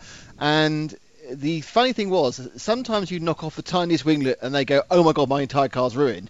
Sometimes they'd lose half a wing and go, oh, it's actually a bit better, actually. And so, given the propensity for Indy cars to come together, which is one of the, especially on the road course, so the street courses, there's going to be a lot of cars running with bits missing. So we'll soon find out which bits actually work and which bits don't. Well, I guess the thing is that you always tune for the optimum, but the advantage is if you've got a driver who can drive round the problems. The word of the day, MP, is data correlation. Why is that? Well, that's in reference to the Honda P2 Coupe problem, and which also feeds. No, I was just going to say that's also interrelated to their aero kit. One very sharp reader asked yesterday, hey, so we've seen on Monday, Honda unveiled it's nothing but aero exercise known as the IndyCar Aero Kit. And the following day we had news that they have pulled their brand new ARX 04B P2 Coupe offline to tend to aerodynamic issues. Are they related? Should we expect the same problem from the IndyCar Aero Kit? So, yeah, correlation is the word, Hein, and we can delve into that whenever you want. Well, let's go in. This is the real big story of the week coming out of the US. Marshall, you've been chasing it for quite some time, I know. I've spoken to Nick Worth on other matters recently and know how busy those guys have been on the aero kit for the IndyCar and the P2, the LMP2 HPD project. This is Worth Research, of course, that we're talking about, contracted to HPD, Honda Performance Development at Santa Clarita. So let's just go through the chronology of this first of all, dear listener. As you will remember, because we had them on this show, we had the ESM guys, the Tequila Patron sponsored team, declaring pretty early that they were going to go for a brand new car for this season, that they were going to do in the WEC, subsequently all of the WEC with two cars. And the thought was that they would get to the new car as quickly as possible, despite the very short time to get those cars ready. Testing at the end of last year was with only one car. The second car was being put together in the pit lane at the Raw before Daytona, and at Daytona both cars ran, but I think it's safe to say that they didn't really have the performance that the team was looking for. Now let's fast forward on through all of that lot and bring you up to the test that Marshall was at last week when we spoke to him on the show at Sebring, when the hoped for improvements, Marshall, just didn't materialise. Did not, unfortunately, Hindy, and maybe winding the clock back. Oh, hold on. Loke Duvall's here. No, just kidding. Little throwback to last week. Very nice. Thank you for that. How did he get into my house? Winding the clock back a little bit, Hindy, to the Roar, even the Rolex 24. Just speaking, among friends and colleagues and such, it was clear that there was a bit of head scratching going on. Hey, with the 04B, hey, it should be, the computer says we should be achieving A, but we're not necessarily at C, but we're definitely at B. We're not quite getting what it says we should be getting. And, that's something you probably heard as well. The potential's certainly there. We're just struggling a little bit to find out why we can't unlock more of it. So I think there is a reasonable viewing of that, of, hey, they haven't had the car for long, limited track testing. Of course, it's going to be harder to be brilliant first time out because of the limited track time. So I think that there was a bit of a fudge factor because of that included in the whole. Understood. Boy, can't quite get to what we thought we would right away, but give it more time. Well, ESM and Honda spent pretty much the whole of February looking through that, looking through data, trying to think of, hey, should we build this piece, test that, change this? What should we do?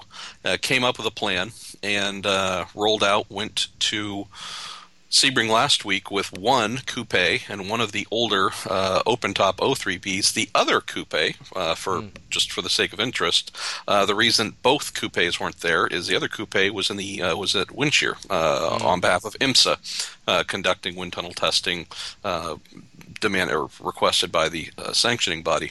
So while on pit lane, it was fairly clear, just with my background of doing that stuff on pit lane myself. It was all hands on deck, Hindy. It was serious, hard effort from a lot of folks wearing a lot of different shirts, whether it was Honda, Worth, ESM. Lots of elbows, lots of parts and pieces coming off the car, things getting bolted on, things getting cut and taped up just to see if it works. I mean, it's true. That's a real throwback. That's back to the 60s and 70s. And 80s Formula One, with pizzas that were gaffer taped on or just fastened on just to give it a try. Even after all that, I heard that the old car was still faster than the new car, and by a margin that was disappointing. I think that was again, I'm guessing, but I'm fairly confident that is what really drove that. Ended the conversation on should we continue forward and homologate the 04B for where it's at right now. At least for what I witnessed in person, just standing there observing, there were definitely more questions of how to solve the problem than there appeared to be answers. And there was no lack of effort to try and solve. Understood. So, with all that said, Hindy, there had, speaking with a few folks there at the time and then subsequently, the plan was, look, we cannot homologate the car, which they would have had to have done this week, just, call it a week after the test. And the reason for that is that there's the same reason that Straka did not want to homologate their car with issues. They're tied into that for 3 years. If they had homologated, you are tied into the homologation, therefore you can't change it. It has to have a 3-year cycle, notwithstanding the proposals that we know are being discussed. It would basically have tied that car up completely. And clearly they didn't want to do that. At this stage, Marshall, when these conversations were going on, did you get any sense that they actually knew what the problem is? Because if it's something that you can say, like Straka obviously could, we found something here, we need to go away, have a think about it, do a bit of a redesign at the back of the car, and once we know we fixed that, we know the car will be fine. If you don't know what it is, that's another worry, isn't it? Exactly, and that's everything that I've been able to divine on my own, and also just a little bit of, input from others on this topic. And there were a few comments shared on Pit Lane at Sebring that I could tell that there were some folks who did not want to talk, and I don't mean about the car, just in general, that were very just wanted, I don't want to, had the look of folks that didn't want to be there. And so I could tell the mood was a little bit dark, and some of the comments that were made certainly fit that. And fair enough. Back to the data correlation comment. From some of the input that I got there and have put together on my own, I think we have two things at play here, Hindy, and this draws into both the new P2 Coupe from Honda and also Honda's new Aero Kit. So Aero Kits, which the second and final one finally broke cover this week. Speaking with some of the drivers who've been involved with that Aero Kit's development, I've heard and have known for some time that the real-world numbers says it should be producing, X amount of downforce. It should be doing this. All the performance figures in the real world have correlated to what all of the, call it virtual testing, has said, be it either through CFD, computational fluid dynamics, simulation, or otherwise. So that, frankly, is all a manufacturer wants. It's all a designer wants, is if, the CFD says it should be doing something to this numeric value, all they want is to go to the track and see that same number pop up in the real world. And you go, thank you. We know we can trust our virtual tools, our computer tools, and whatever. If we make a change in the virtual world and build that part and put it on the car, we have a very strong reason to believe it's going to perform to the degree that the computer says it should. Keep in mind, this Aero Kit has been, truly created, fashioned, tested, and then produced in the past year to 18 months. So it is a new product using the newest, latest, call it virtual computer production tools. Marshall, you keep talking about virtual. Brian Dawkins has tweeted in T-Spec Entertainment just a moment ago. He said, is this another case of a CFD designed car not delivering the projected performance? Are these designs not verified in the wind tunnel? Well, in the past there has been small scale wind tunnel models, I know, that have been made by Worth. I know that because I've seen them when I was there for a broadcast that we did. But this had such a compacted production scale time. I'm not sure that was done, was it? Well, I can't speak on the wind tunnel side, excuse me, of the prototype, but I can tell you this, and this is, again, it's an assumption, so I'm not claiming it to be accurate, but I'm just trying to think back logically from a time standpoint. The Aero Kit, all of the virtual tools, all of the simulation and CFD tools, we know that since that is essentially a brand new creation, that the latest and greatest tools would have been associated with its design in CAD, its use, it's everything it's done in CFD, finite element analysis, latest and greatest.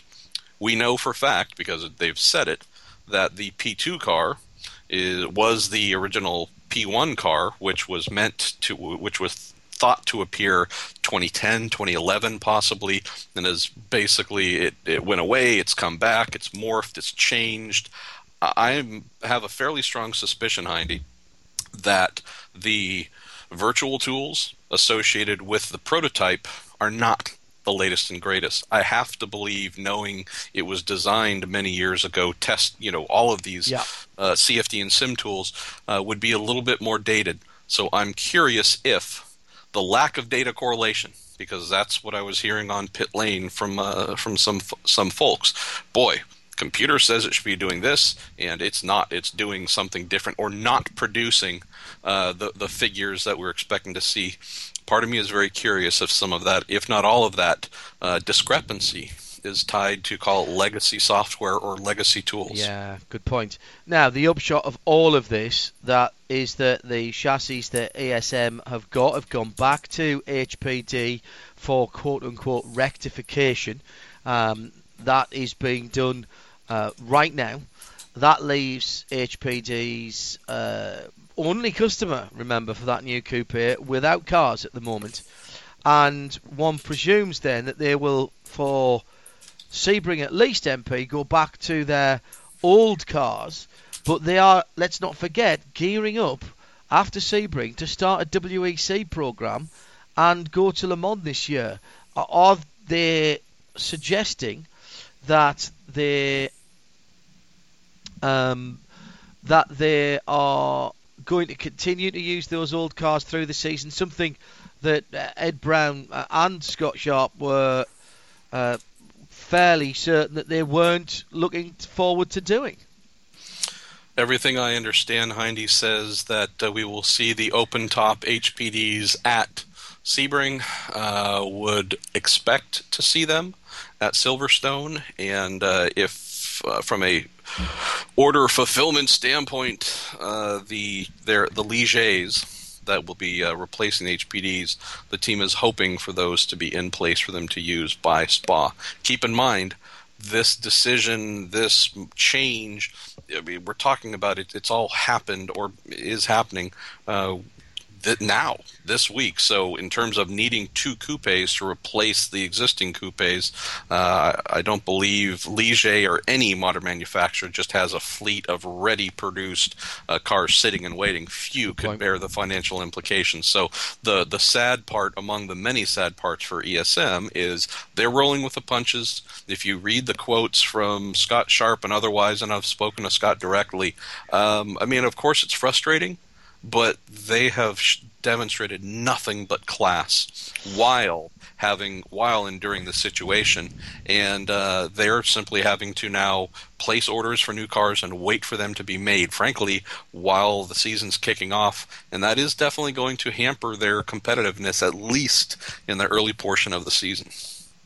We're not suggesting, or are we, that this is the end for that coupe? I mean, there's two problems that I see here. Clearly, they've got to work quickly to rectify it. They've then got to rebuild confidence in the product. A product, remember, that they hadn't tested in the real world themselves. And one of the reasons that car was put back was they were waiting for someone to commit to it and not racing it themselves. The other part of that is the 2017 proposals. And HPD can't be a chassis manufacturer and an engine manufacturer, even if there were one of the CCs to be selected, and more of that later on. By the same token, I have heard that certain phone calls have been bouncing around, including over here into Europe, that HPD have still been looking for customers. So where does the O4B stand in terms of the project? At least from what I understood late last week, when I first spoke with HPD/Honda about this, the plan going forward to get the cars back, develop them, and then reintroduce them was, there was a need, obviously, to seek a team to work with. As I mentioned in what I wrote, they do not have a factory team per se. They can't, go down to the shop and, rally the race team to go head to the track.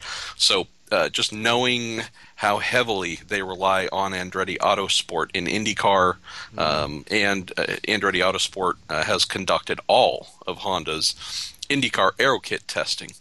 It would be a surprise if they went to another one of their factory-associated teams. But as I also mentioned, the Schmidt-Peterson Motorsports Honda-powered IndyCar team has also expressed a great desire to represent Honda in sports car racing with prototypes. And I won't, I'll leave the team's name out right now, but I've also heard from another team that is keenly interested in helping Honda, in an IMSA team, I should say, keenly interested in helping Honda to fix whatever needs to be fixed with the O4B and then go put that car into competition. So if I've admittedly I wrote the story last week and waited, we put that out, I think, yesterday. I haven't broached the subject this week, and just trying to give them a little bit of breathing space. But to be honest, there are definitely a few follow-up questions I need to ask, and that's one of the big ones. Have you made that decision? Are you going to tab a team to handle all of this for you? And the final portion, Hindy, is from the other thing that I'd heard, provided all that happens, they go test, they spend time in the wind tunnel, not necessarily virtual tunnel, but real tunnel, go and do all of that, then conduct track testing to confirm everything works properly. Potentially that team, whichever one they do nominate, would then field the car on Honda's behalf late in the year, really as a showcase. Hey, and that it goes quick, buy it, let's go racing next year. And that's for my money. That's what they should have done in the first place. And I'm not saying anything behind anybody's back. I've said that before in this program.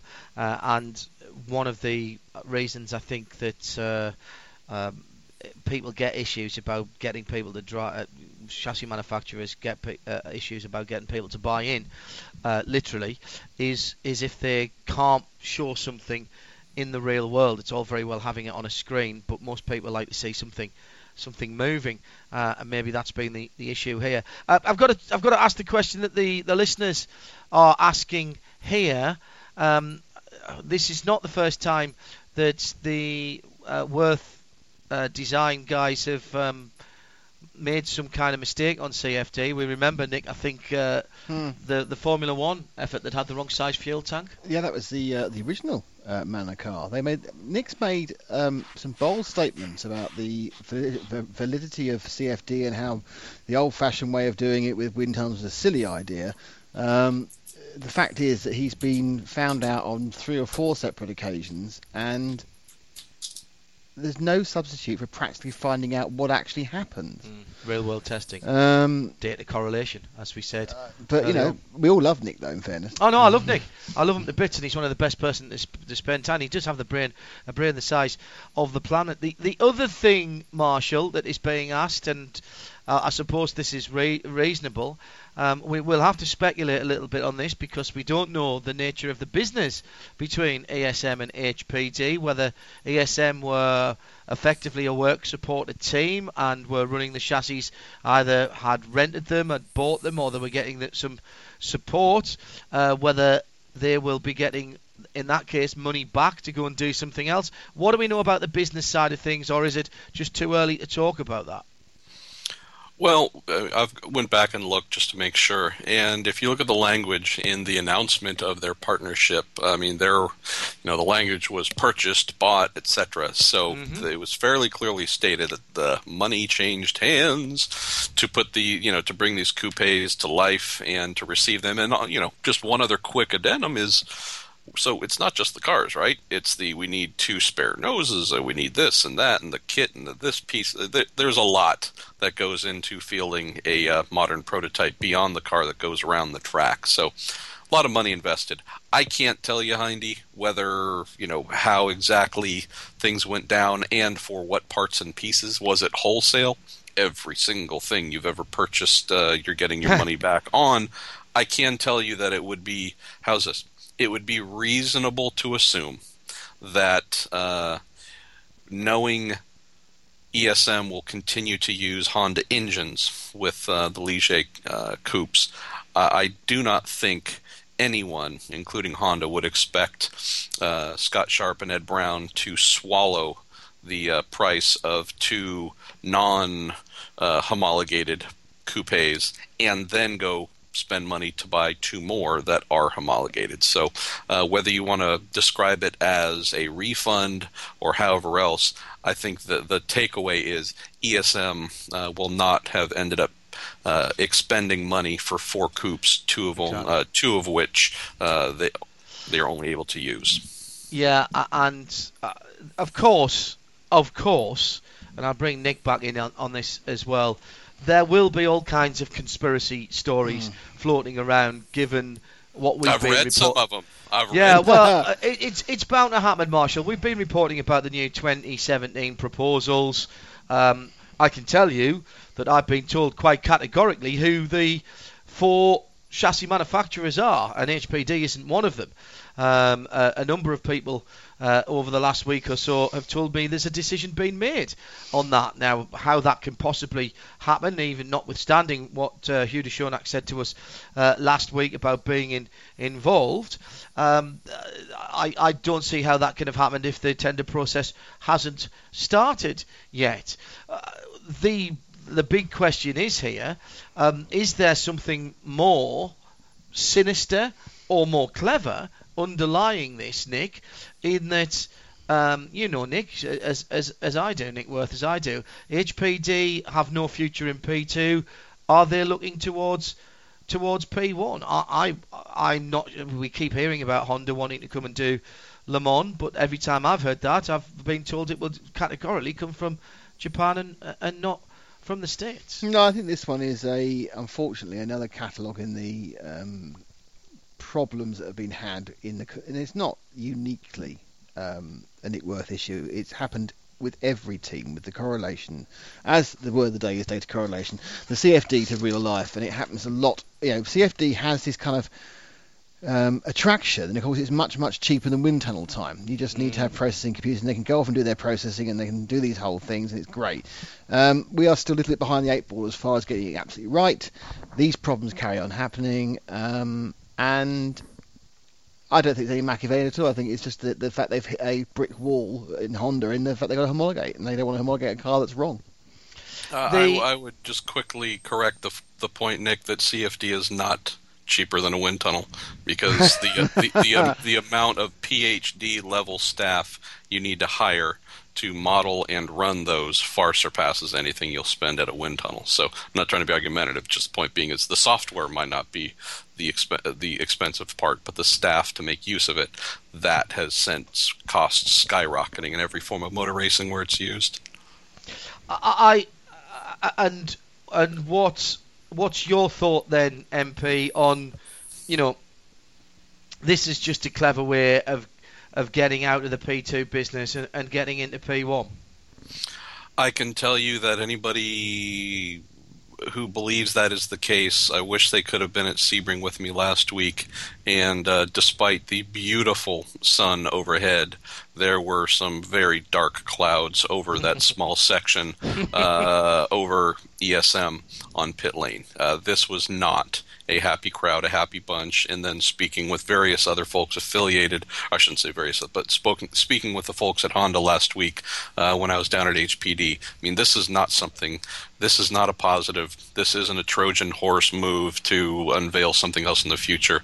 This is something that is a massive blow that they're trying to recover from as quickly as possible. And in terms of going P1, I would just say that with the added expense of aero kits in IndyCar on top of Honda's engines, with the move, the expansion into bigger and more expensive cars in Pirelli World Challenge, and now a Formula One program, seeing Honda then add a P1 program in the next year or two, I mean, they'd have to double their global vehicle sales to support that kind of LMP1, Formula One, IndyCar, Super G. I think that would be crazy to think that's the case. And in fairness, there've been a lot of changes at the top level of Honda Motor Company recently, and they aren't performing. They're behind on their streetcar model cycles. Carol Brink pointing all of that out on Twitter. Thanks, Carol. Hope Monterey Bay is looking as beautiful as ever at this time of the day for you. By the way, Brian Dawkins, among many others, pointing out that the Nick Perrin problem with the Pescarolo made from the AMR1 tub, not a Nick Worth or a Worth designs issue there, but that was another one, was it not, Nick Damon, that was a CFD project only, and it did not bear fruit. Yeah, I think the problem is that wind is very complicated, air is complicated, so it's much better to be able to see the air like Adrian Newey does, rather than having to, as Marshall says, employ PhD graduates to do it. Adrian Newey commands the air. He commands the air. I mean, the thing is, the problem is, if we can all sit down and we can work out that air travelling in a straight line to the front of the car is relatively easy to model, but then you add pitch and yaw, then you add the temperature gradients even in those bottom foot of the air. And the other problem also, I think Marshall will confirm this, but the boundary layer of air doesn't actually work a way which can currently be modelled. The bottom 3 inches of air, and I've been told, don't actually work as air should do. Well, I mean, I can't say that in a definitive way simply because there's no such thing as a CFD package. If it was a universal tool, then we could make, as for what various Formula One teams, sports car teams, or otherwise are able to do or have been able to threshold and been able to cross. I can't really speak on that. Question from Ware Rabbit. Nice to hear Ware Rabbit's live tonight as well. This is going back. The LMP2 story we'll keep across. And as I say, I know that even as of the weekend, as Marshall was researching the story, there was telephone calls bouncing backwards and forwards to people in Europe to see if they'd be interested in developing the car, the HPD chassis, once it's been sorted out. So we'll keep across that for you. This from Ware Rabbit about the IndyCar kit. What's the situation, Marshall, about the aero kits in Indy? How long are they homologated for? Can you change them as needed, whether it's Honda or Chevrolet? Been some very recent changes to that, Hindy. So originally, granted, homologated, yes, but aerokit manufacturers were allowed to make changes to one item within 3 zones that are defined on the car. And so that was something that, frankly, they could do they had to have their designs in by, I believe, was January 18th for homologation. But in terms of the 3 regions they could modify throughout the 3 modifications they could do on the regions throughout the car, they could actually do that starting at the first race of the year if they wanted. Well, that was recently changed and amended, moving that back to 2016. So for what is starting to hit the track later this week in private testing, and what I'll be there for Monday, Tuesday at Barber Motorsports Park for IndyCar spring training, those kits, road course road course and short oval, plus the Speedway kits, no changes to those whatsoever in 2015. The bits supplied by Honda and Chevy, that's all teams can use. When we get to 2016, those 3 changes can be made throughout the year, plus some other minor areas can be modified. That price, the base aero kit costs $75,000 per kit this year. Next year, separate from the 3 individual changes that can be made throughout the season, manufacturers are allowed to do modest updates, and that costs a maximum of $15,000. Yeah. All good stuff. Marshall, brilliant stuff. Excellent work on the story. If you want to catch up on the timeline and everything else, racer.com, and MP has all of the details on that. Great to have you on and be able to dedicate a decent amount of time to that story. Marshall Pruitt from racer.com. Thanks very much, buddy. Thanks, mate. Great stuff, that, Nick. And it's a story that's going to run, isn't it? It really is. No, I think it's there's 2 things in there, but both the aero kits will be interesting which one does better, and you have to say, looking at it visually, you think the Honda's better, but they've had a bit of a bad week. And once again, the whole CFD against the real world argument. Yeah, absolutely. It's just after 10:15. Coming up after Midweek Motorsport, it's Big Wednesday. Some more listening for you. And we will have our report from pre-season testing down at Monte Blanco with V8 and V12 Aston Martins aplenty. And also, have we got time to play that clip again, Nick? Tim, rather, just to remind everybody? Oh, got me third clue. Oh, I'm sure we can do. I just need to press that button. Yeah, thanks. It's great to be back. I've been here before. 2013 was great to be asked to drive at Le Mans. And yeah, I've always kept in touch. It's a small paddock, so you see each other. So we got on well. I've always been around. I know the guys here. We had a good time in 13, and absolutely fantastic to be back. So find out who that was and what he was talking about in our next programme tonight. Obviously, it's got something to do with Aston. Has it? Martin. Yes. Really? Yes. Can it be third clue? The voice is very familiar as well. It's not Alan Shearer. I know a few people have said. It's just no one in the North East Mafia. I thought it was Joe Bradley. Oh, very close. Very close. Joe. Similar hair. No, Joe actually, doesn't that's have not any true. hair. Ah, well, there you go. Third question. Right, so we've had Third clue, rather. the confused first one. Right, so you went to a place at the weekend. Nobody's got anything. I know, This. it's good Tweet this. in. Has anyone got anything at all? I had nothing an there. Open University, someone guessed. Yes, exactly. So it's somewhere that you've been to before. For different things. For lots of different things, at lots of different times, but never for what you went for this weekend. Although a department they were vaguely store? similar. It's not a department store. And the second clue was? There is lots of scrutineering, Yep. but no balance of performance. And it's... Third clue then. Boys and girls compete separately, then against each other. But there's also a prize for best child. Yes. Very good. Very good. So, the sexes compete in their own categories and then against each other, boys and girls, and there's a prize for best child as well. Okay.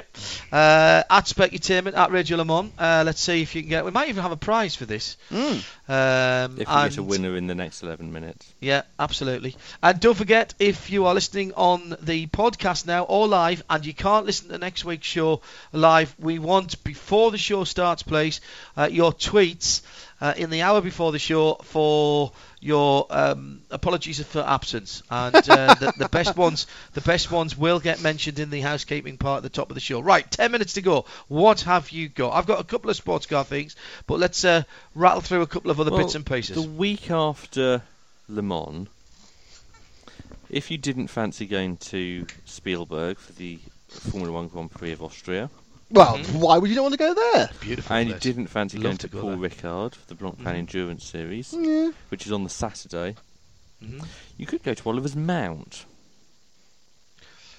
Which always sounds vaguely... Rude. Yes. Sounds rude, let's be honest about this. It's Carry On Midweek Motorsport It is, this week exactly. from Oliver's Mount. Hey!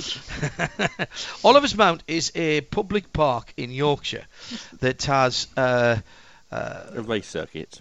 But it doesn't have They're a race just running circuit. around the tracks, aren't they? The park basically roads. the paths which are about Foot wide. 15 feet wide, possibly a little bit wider. They are wide as one car and a half, and they race motorcycles round there. I've done rallies round there. I have done stage rallying round there. It's the topography is quite interesting. There's a lot of uppy downy, and there's a lot of tighty lefty righty. Is it really? And there's some very quick Billy lefty Winnie? with only trees and bushes between you and spectators of the rest of the world. And they don't just do it as time trials. They do race grids of bike off here. It's brilliantly bonkers, and it's exactly the sort of harebrained stuff that you expect road racers to do, and it is an absolute jewel in the crown of stupidity of road racing. Well, if you think of things like the Northwest 200 and the Isle of Man TT, the difference is when they fall off and hit the tree, they're not doing 200 miles now. They're just doing about 60 because it's so tight and twisty. well, I know they get well over 100, mate. When's that? Did you say, Tim? I haven't told you what it is. Right, go on then. So June the 20th and 21st It's Le is Mans. the Barry Sheen Festival. It's the No, week it's not. after Le Mans. All right. No. Yes, the week after Le Mans. Mans 13th and 14th. Okay, carry on. It is, The John. Barry Sheen Festival. Right, excellent. If it isn't the week ending the 13th and 14th, then we'll be bringing you 7 days of coverage of not very much happening in France. Okay. A selection of Sheen's race bikes will be on display, as well as a number of other vintage Suzukis. Remember that Barry Sheen won 2 World Championships on Suzukis. Yes, he did.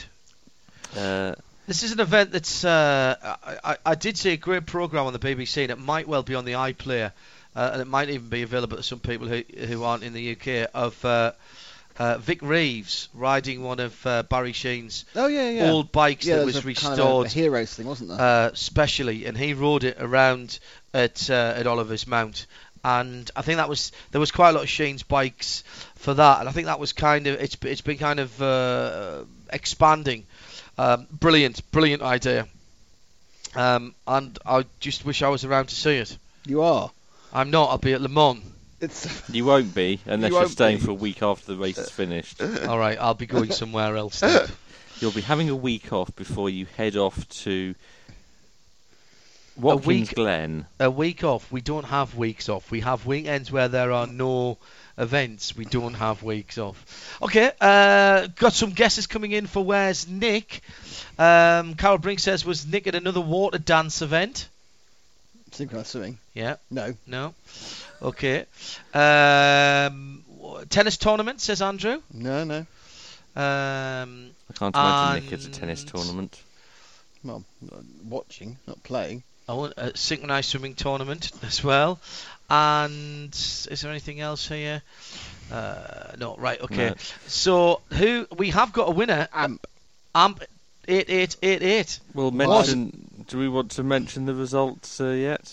Well, we've got a winner. We've got a winner. We've got a winner. Okay. Got to find a prize for them. Something that Nick brought back from this in a small blue bag. And it won't be smelly at all by the time it got to you.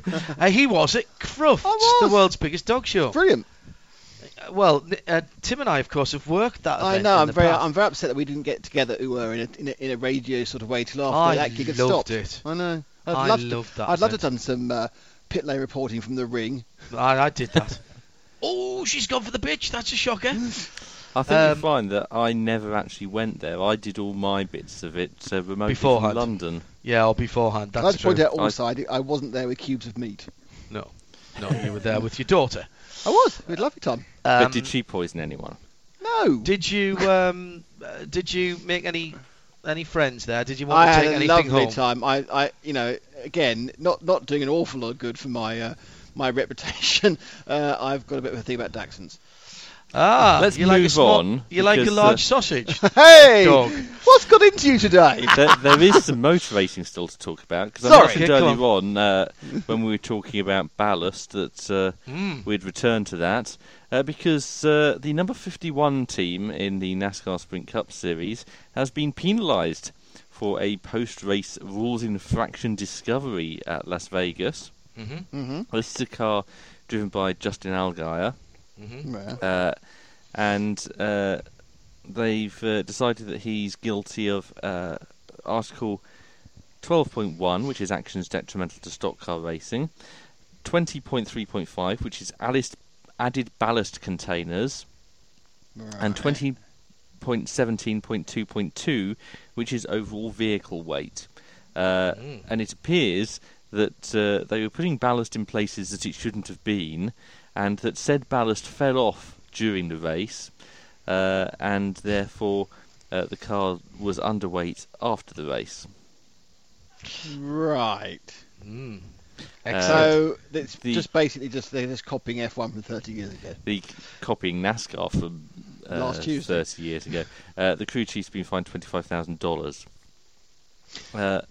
And while we're talking about NASCAR infractions, back on February the 20th, if I can take you back... Please do. 3 weeks or so, NASCAR suspended Kurt Busch. Yes. By his ankles, I think, wasn't it? That's what she was doing to him. Oh, right, okay, for sorry. actions detrimental to stock car racing, based on the nature of findings and conclusions made by the Commissioner of the Family Court of the State of Delaware. What did Delaware, boy? Stop. Sorry. The following day, Brand New Jersey.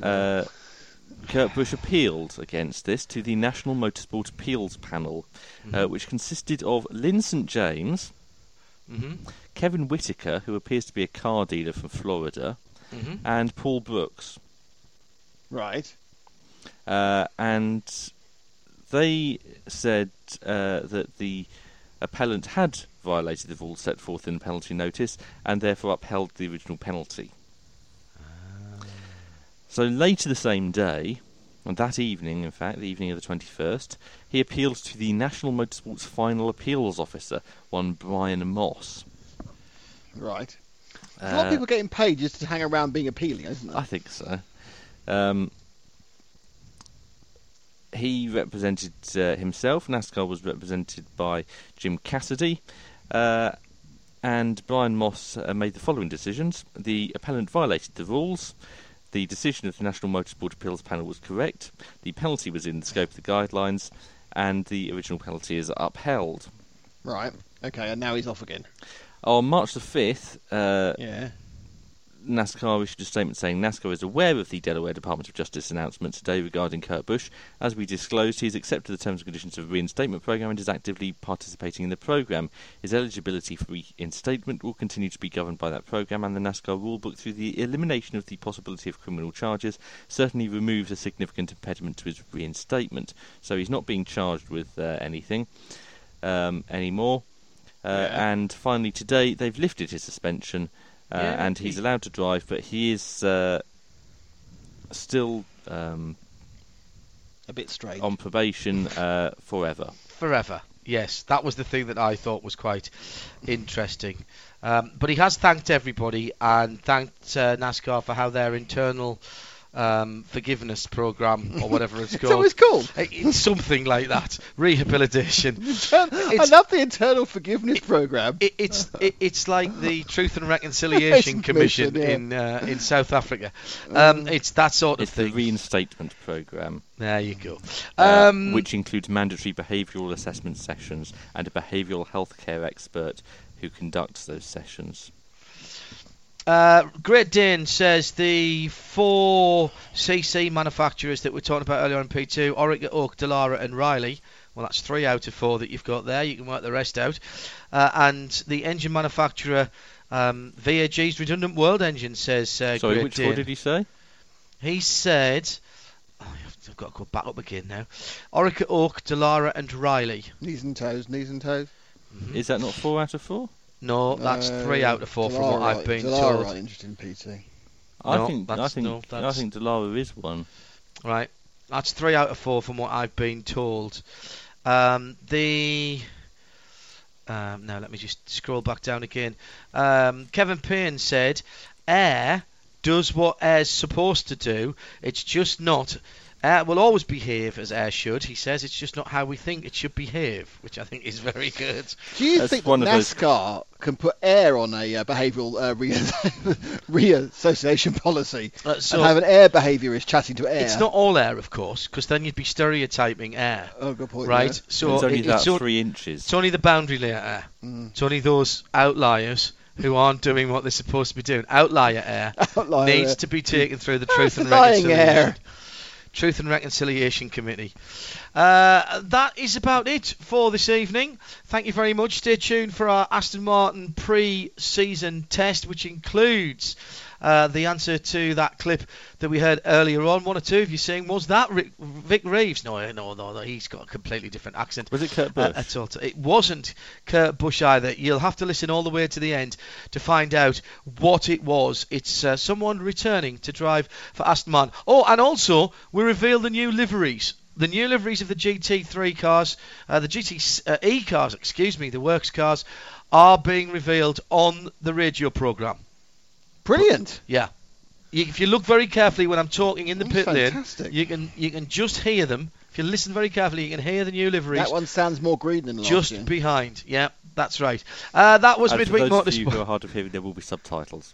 Of course, yes, of course. That was Midweek Motorsport Season 10, Episode 11. Thanks to everyone who took part. Don't forget the F1 programme is there to be downloaded if you missed it last night, and it's Aston Martin next. The responsible adult has been looking after us all. The pasta carbonara tonight was fantastic. Oh, yes. And thanks to Nick, Tim, Graham and Marshall Pruitt, and to Sam Collins as well, who's been tweeting in, and for his fantastic bits and pieces on last night's show. There's no time to explain. We'll be back next week at 8 o'clock when I'll be not here, and Nick will be not here either, but Tim will be where he is, and the llama is off to go and wind test. This program is a Radio Show Limited production. Tell your friends there's more at radiolemans.com.